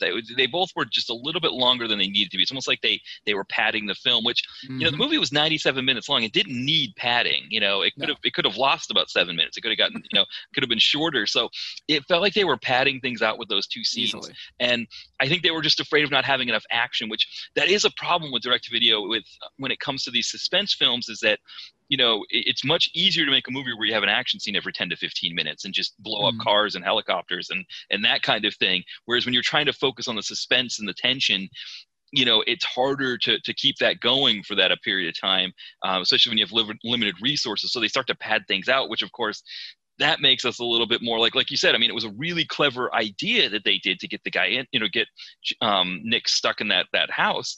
But to get there, the fact that we had to go through how many bus transfers and climbing up walls and things like that to get there, it was a bit much. I will say, I thought it was kind of weird that Sarek, who is a diamond smuggler, I think, I believe that's his job, lives in a very modest house. Yes. like nothing about that was particularly interesting for a diamond smuggler. Right. I think it had 2 stories, maybe, Yeah. Yeah, it was, it was definitely like they definitely did not get, they had the really nice house out in the country there, but I guess when trying to find something in the city for him to take buses to get to, they had trouble finding something that was available. So as you said, they almost catch him, but then the police break in. Ludwig called in some favors and got taken by the police, and we find out that there is no John Charter after all. That guy is just a guy named Finney, I believe his name was, and they made up John Charter to keep Sarek busy focusing on somebody who didn't exist, so that they could take the heat off of Katrine. Yeah. And it just so happened that Nick showed up, and so they assigned the character to Nick. Yeah. And now Nick is done and he can leave. And I'm like, oh, great. Okay. So movie's over. Problem solved. Yeah. But, obviously we have a lot of loose ends to wrap up here. Yeah. Not to mention the fact, what happens with Katrine now? Right. And I thought it was interesting here because they actually shift the story to Katrine as the star of the film at this point, which I never would have expected coming into this film, that the femme fatale, I guess you might want to call her, or the, like you said before, the Bond girl kind of character, would be the focus. Yeah. And she really does becomes the motivating factor of this film. She continues the meetings while Sarek is imprisoned, because the police, we find out, are not the police. They are the cartel, who have now faked a police station, right, and are keeping Sarek held captive while they finish out this plot with Katrine making the deal for the diamonds. Meanwhile, Katrine is creating this whole thing where she is going to double cross everybody. Right. And she makes a deal, a plan with Ludwig to, because I thought that was actually kind of clever. As she's driving through the street, she hits a piece of traffic because there's some construction going on, and she finds out where the construction is going to go next, so she can use that as the delay for the plan. Yeah. Which I was like, again, this film, when it wants to, when it finds motivation, it really is quite smart. I enjoyed that factor. Yeah, I totally agree with you there. That was, again, it's like, it's interesting how they would have these little pieces where it's like, oh, this really works. And, I do wonder if maybe that's, maybe some of the changes happened in post, or happened when the filming was made, that they decided okay, maybe they had more elaborate plans for some of these other things that we were talking about, is that, being either lazy or having padding or something. Maybe they had more elaborate plans for them, and they just had to do it in a more simpler way, just to get on with the film, or because maybe they had limitations with Val Kilmer or something like that. But you're right. I mean, when she does that part, again with this movie, it could have gone either way, right? When she talks to the construction workers, it could have been that she finds out, and maybe it's just a very simple thing where like there's a car chase and she leads them there, and it was just not that big of a deal. But the fact that it was really integral to what she was doing there to double cross the cartel was another really smart piece of filmmaking. Yeah, and as she's putting her plans in order, Matt, the guy from the cartel, says, "I'm going to take Nick back to the train so that we can get him home." And she says her goodbyes. That's going to be the end of she we see. And honestly, in this series, anytime anybody says goodbye to Val Kilmer, it's usually the end of Val Kilmer in the film. Right. We're done because he only works in so much of a film. And in this case, he did the whole movie, thankfully. So he leaves with Matthew on the train, and then while on the train to try to get him off the train, Matt tries to kill him. And tries to throw him off the train to end his, because he's going to clean up loose ends. He doesn't want any witnesses. Did you catch that Matthew, the guy that was throwing him off the train? Did you catch what his last name was? No, I didn't. His last name is Murdoch. Oh, right. Yeah. Matt Murdoch, Daredevil. Right. I'm like, okay, come on. Like that's so way too obvious. Like you can't name somebody Matt Murdoch, not in this day and age. That's awesome. Yeah, when I was thinking of Murdoch, my first thought went to MacGyver. I was thinking of the bad guy from MacGyver, oh, yeah. Matt Murdoch, and I didn't even put those two together. That it was. And the other thing too, because I was watching it with the closed captions on to just to make sure I wasn't missing it. When I was hearing it, they spelled it. D-O-C-H. Yeah, they spelled it differently. Yeah, and so I wonder if maybe that why I didn't catch it, but that's awesome that he was supposed to be Daredevil. Yeah. Well, instead of throwing Nick off the train, he ends up getting tossed off the train and ends up dying. And as he's dying, he tells Nick they're going to kill Katrine. So obviously, right back into the plot because Nick's not going to let Katrine get killed. That can't happen. This is, he's the hero, and we can't have Katrine die. So at this point, now we have the meeting between Katrine and the jeweler and the ministers. And this whole film comes down to diamond distribution. That's really what the plot of this film is. And it felt like this is very much like the taxation in Star Wars. Like, right. Is this how, like, we have an action film that's based around this distribution system? Like, it's way too boring an idea to be the focus of this film.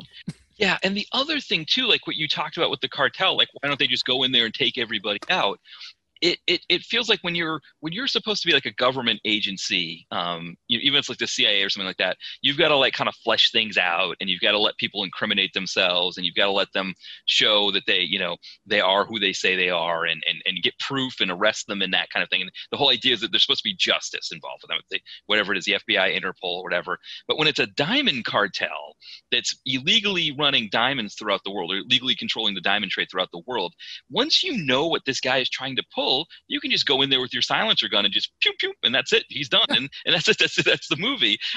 So the fact that there's all this intrigue based on an illegal operation that doesn't really have to follow the rules that government organizations try to follow, at least to try to show that they're the good guys. These are the bad guys. They don't need to be the good guys.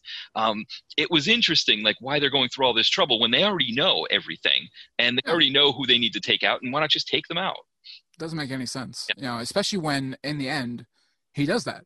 Right, exactly. So what was the plan all along? Right. If you could at the end just go boom, boom, boom, blow everybody away, yeah. Why did you wait all that time? Right, yeah. You didn't need proof. Like, what was it? You wanted to make sure that they actually went through with their plan to show that to make it so you felt good about killing them. Like, killing people all movie. Just go ahead and kill them. Yeah. So, yeah. I mean, it's kind of ridiculous. Yeah. But either way, so they set up the exchange at the meeting, and so Katrine gives them each an address, and they call their guys, and everybody has the same cell phone, by the way, in this phone. Did you notice that? Yes. The exact same model. I'm assuming they bought in bulk. Right. Yes. Yeah. But they just have like 2 or 3 that they just pass around. And they just pass around. Well, they each get an address. They call their guys and tell them to meet up to exchange the money for the diamonds. And meanwhile, Nick sneaks into the meeting as a waiter. Yeah.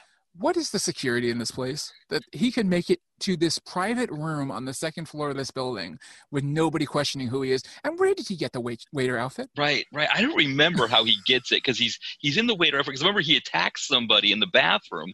That person in the waiter outfit. Right, in the waiter outfit. That person doesn't see him. So conveniently, they don't know who he is. Yeah, and the other thing, too, is how Nick gets to this place. again, it's the movie saves him because he doesn't know how he's supposed to get back. And then suddenly they don't know that he's not Murdoch. They think he's Murdoch. And so they transport him. So it's like the movie, again, saves him. The movie sort of takes him where he needs to go. And then, I don't remember him getting a waiter's outfit at all. I don't remember how suddenly he's dressed in it. And I will have to say, like you were talking about Val Kilmer, like how in a lot of these, he's just there for a few minutes and that's it. This was a very invested Val Kilmer in this film. The fact that he's doing all of these different costumes and, doing these action sequences and things like, I don't know how much of it was stunt doubles, but, it seemed like he was, this was a very invested Val Kilmer, which you don't usually see in these movies with the big name star. They're usually there for a couple days. They're going to do their scenes, give them their $60,000 or $100,000 or whatever it is, and that's it, and put their name on the cover so you can sell more copies. And so, although since he was dating Isabel, Miko, then they get to have a European holiday together. Right, exactly. That's probably what it was. That's actually a great point because I've heard stories about that, about people that make the movies, and that's the reason why they make them, is that they get a paid holiday somewhere, and so that actually might have been what it was. Very likely. Yeah. Well, either way, when they once he sneaks in as a waiter, the addresses get changed. The addresses weren't the same address, and the one guy gets stuck in that traffic that Katrine's set up, and the other one meets Ludwig, her buddy, her uncle. Actually, we find out in the end, and they exchanged money for fake diamonds, and so now everything starts falling apart because they figure out eventually that the switch was made, and then Sterling comes in, Sterling shoots everybody, and then Sterling gets shot, and Nick gets shot, and Ludwig gets shot. I mean, this movie falls apart quickly as far as, bad things happening to Katrine and her buddies, especially since Sarek has escaped by breaking his own hand, I believe, and sliding it through the handcuffs to get out, which is so nasty. Yes. And he gets out, he kills a guy, and he takes Katrine hostage. You mentioned before, this film built up some nice tension earlier.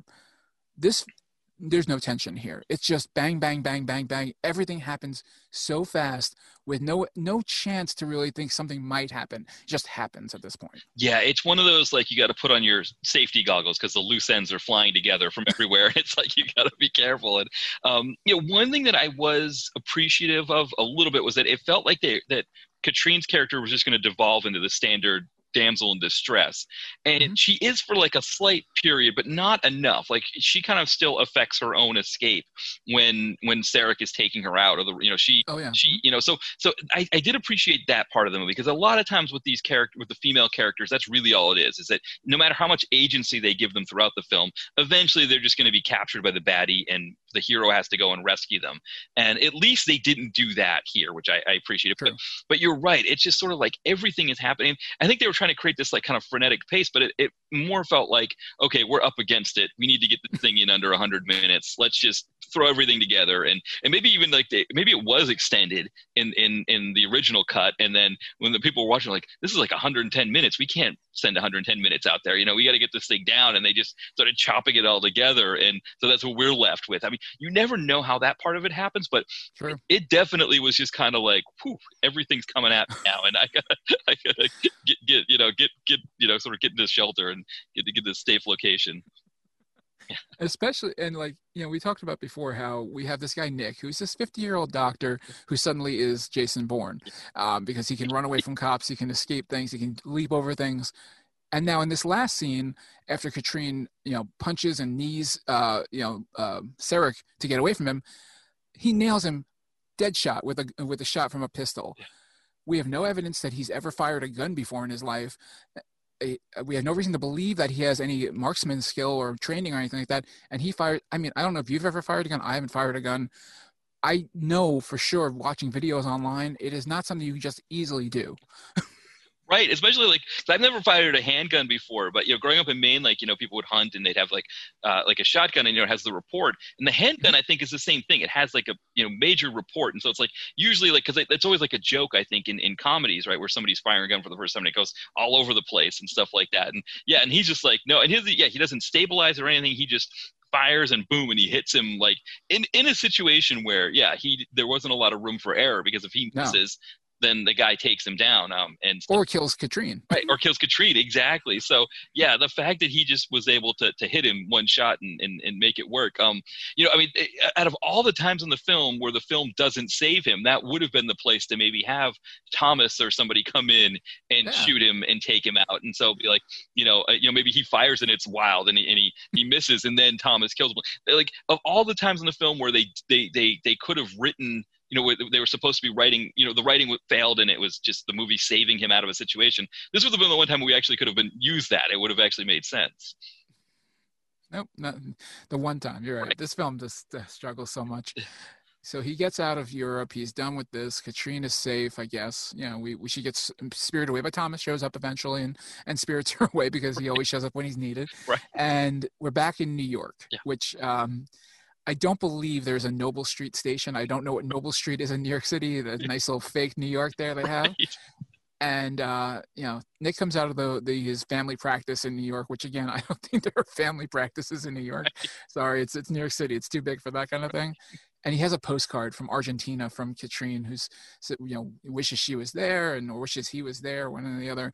And they're talking on the phone because, I got your postcard. And then as they're walking down the street, he's walking down the street with the phone call and he hears a siren that passes him through the phone. And then ahead of him is Katrine in her brown wig and they're together and they go to a freeze frame, which I was like, that's an interesting choice to make. That is so out of character for this entire film to end on a romantic freeze frame like that. Yes. And the thing that got me about the New York part of it is that, I don't remember who the director was, but somebody had said that like New York is one of the few cities in the world that is a character when it's in the film. Mm-hmm. And so it was so obvious that wasn't New York.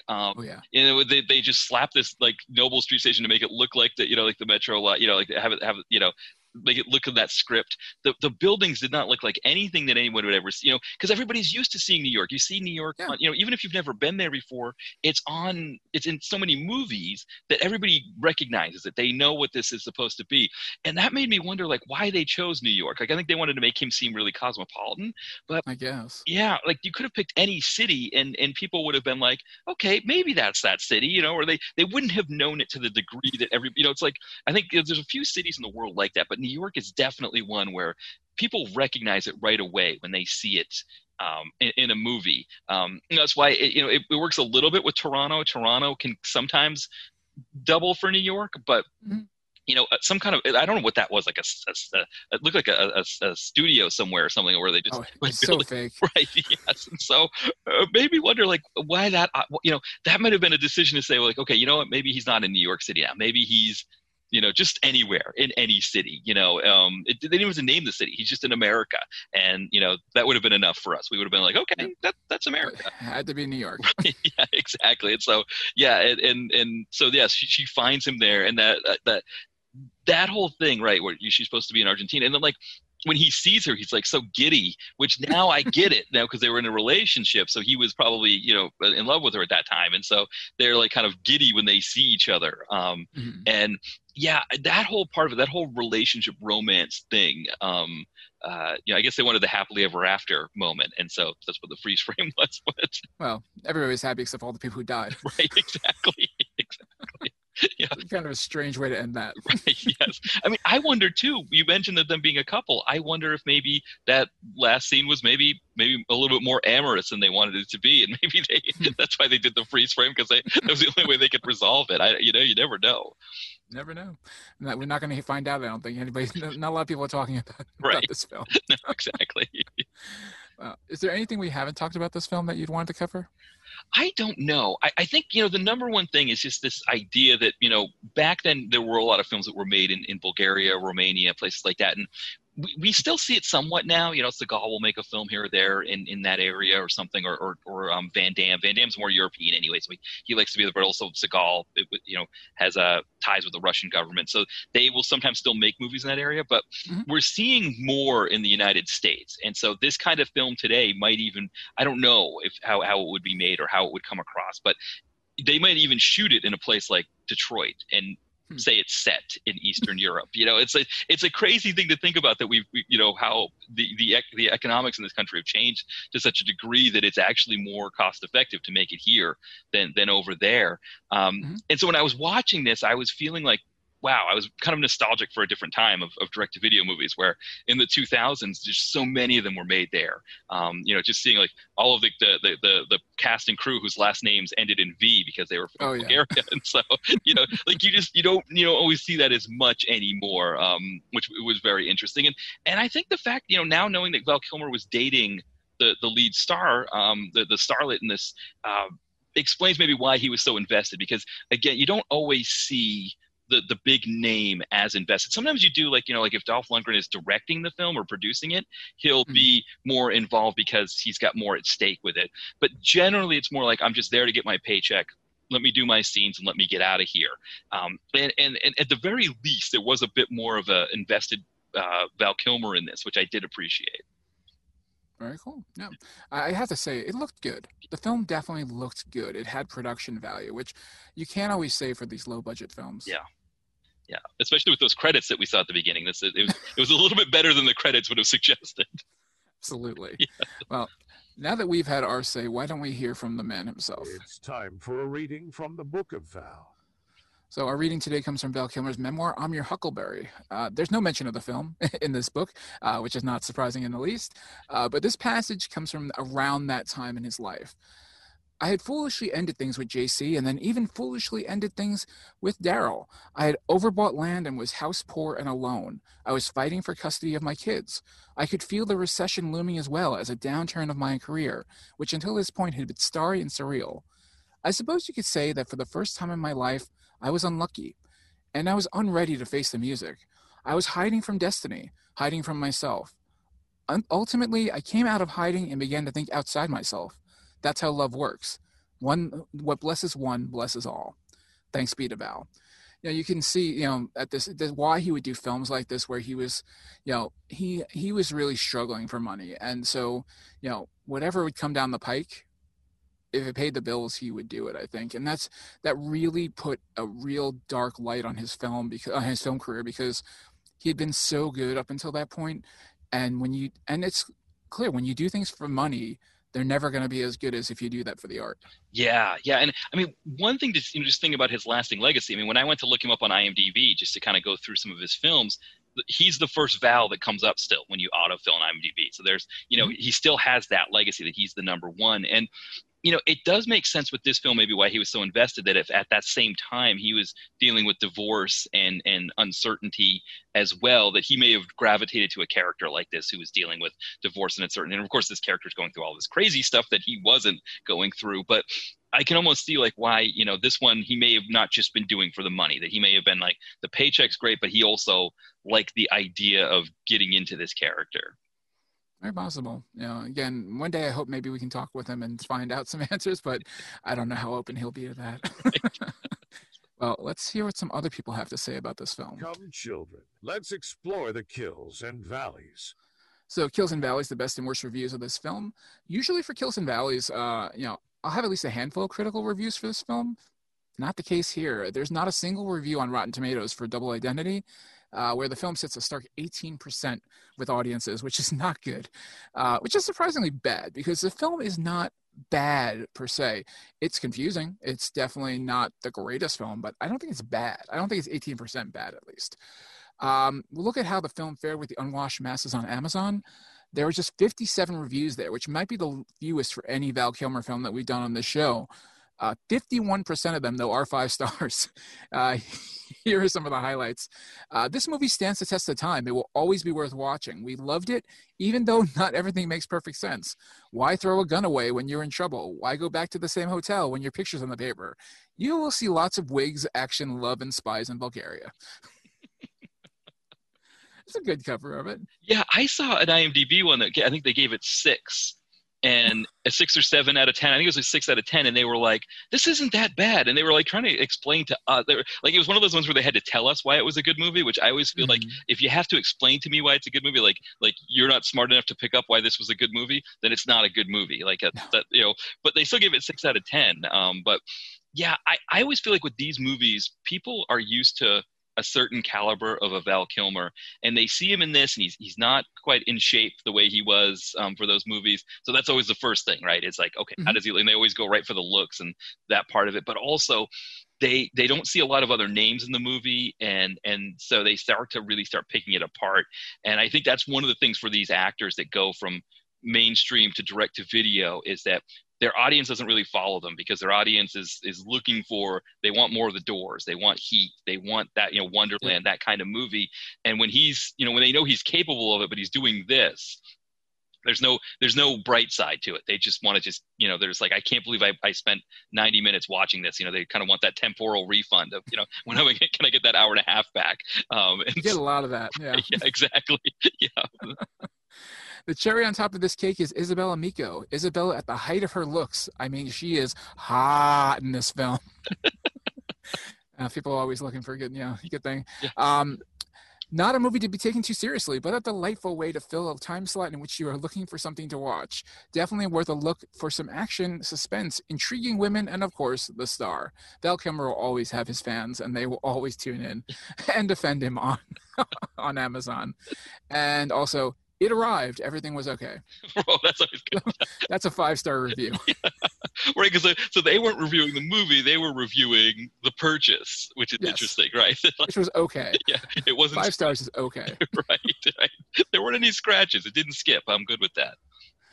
20% of the Amazon reviews were 1 star, which is actually probably the highest for any Val Kilmer film we've done so far.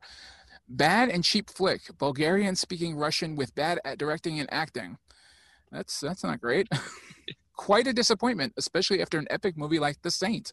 So, The Saint is not exactly his highest film. And then, but they're like, yes, this is below that. Okay. So this one, I'm gonna read this review. It's titled "Poor Craftsmanship Eliminates Suspense and Intent." You tell me where you spot the problem here, okay? The film opens as a vehicle driven by Paul Fleming, Nick Mancuso, becomes mired in snow, forcing him to trudge to a nearby small town, New Hope, where Good Samaritan Wayne, Jacques Godin, tows an automobile to a local repair shop. Spot any problem so far? What are they reviewing? What is this movie? Exactly. This is a very extensive, multi-paragraph review. And based on the names mentioned, it's actually a review of a French-Canadian TV movie series called Haute Tension, and the episode was titled Frontier du Crime. But what's odd is it eventually was released on video as Double Identity. Oh, okay.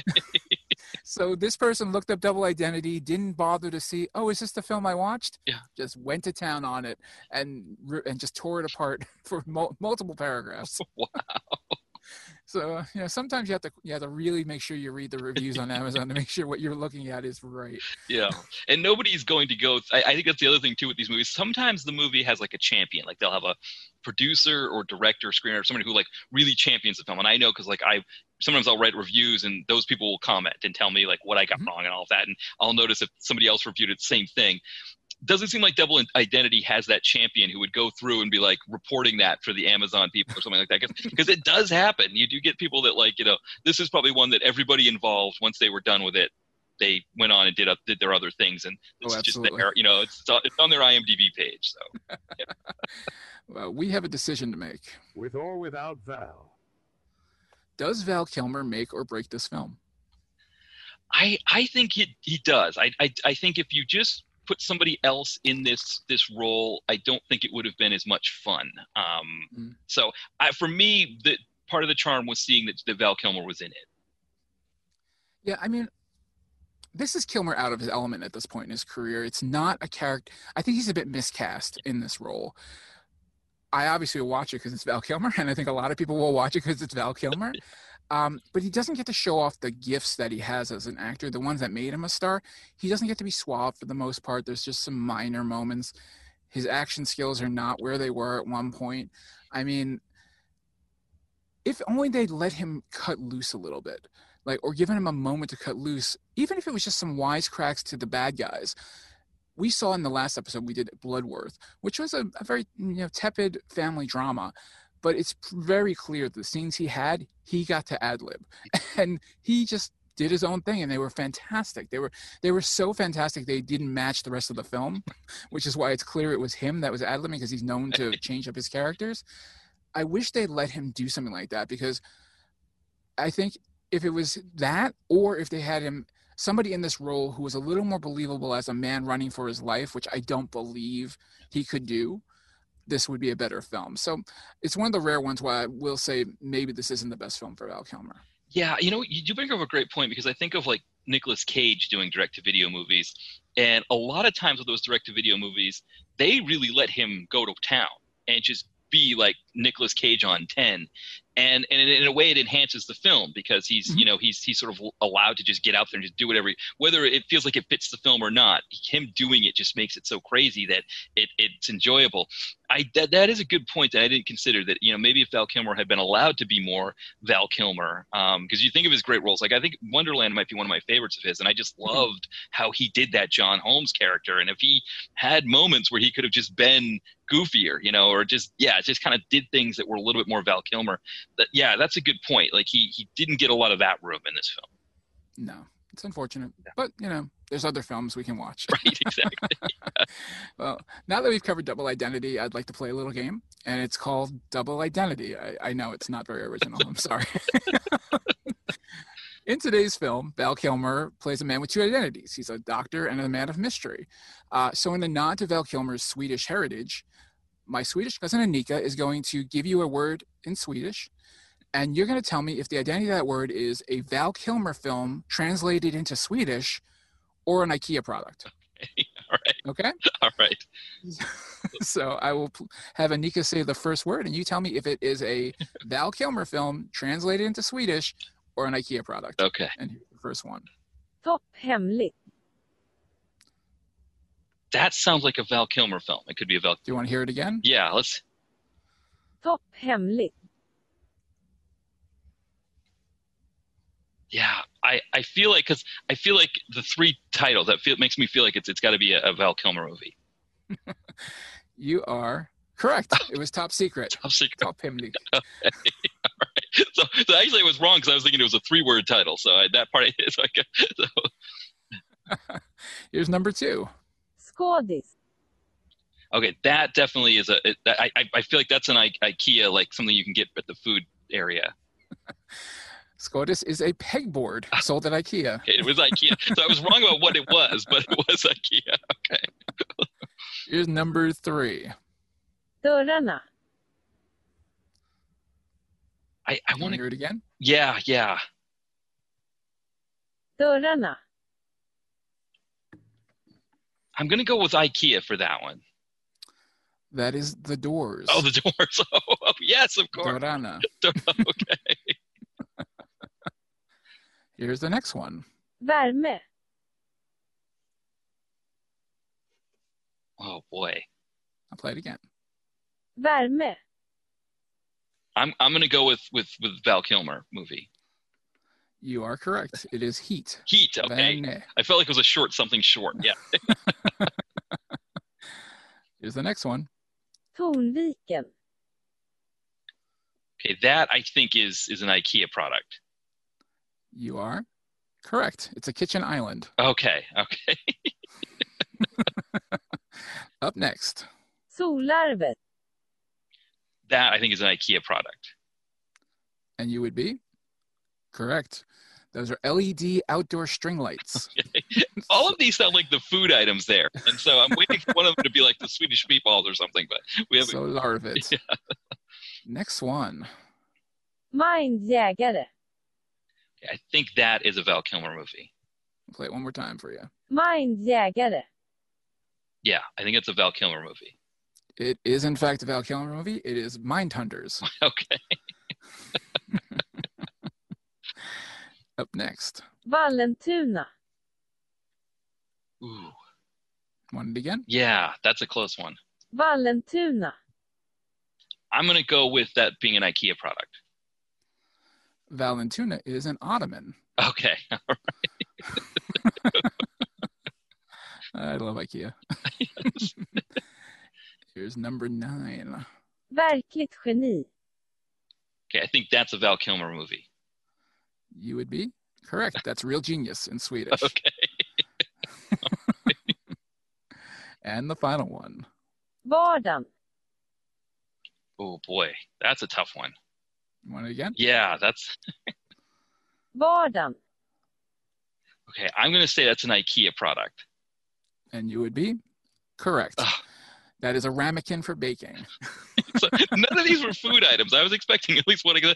Those are the ones I'm used to seeing, like online. I'll go check them out. Usually, Yeah.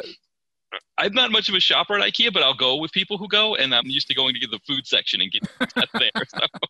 The food section, when I looked at the words, for some reason they don't translate directly into English. Oh. So it was a little tougher to make them work for the pronunciation. Right, that makes sense. That makes sense. Not everything there is actual real words. Some of it's just made up stuff. Right. Okay, that makes sense. That's it for this episode of Kilmercast. I'd like to thank you, Matt, for joining me to talk about this film. Do you have anything you'd like to plug? Yeah, I mean, so the website is dtvconnoisseur.blogspot.com. That's really where you can find everything. So that's where you get links to my social media, Twitter, Instagram, Facebook. Also, the podcast links are on there as well. It's better if you view it as a web page. So if you're viewing it from mobile, I think you have to click the view as web page to see all the links, but that's there. And then my novel, Chad and Accounting, it's on Amazon. You can get it in paperback or Kindle Unlimited. I think it's easier to look up Chad and Accounting than it is look up my name, Matthew Porter, and try to remember how to spell that. So, but that you get that on Amazon, again, paperback or Kindle Unlimited. That's great. Definitely check that out.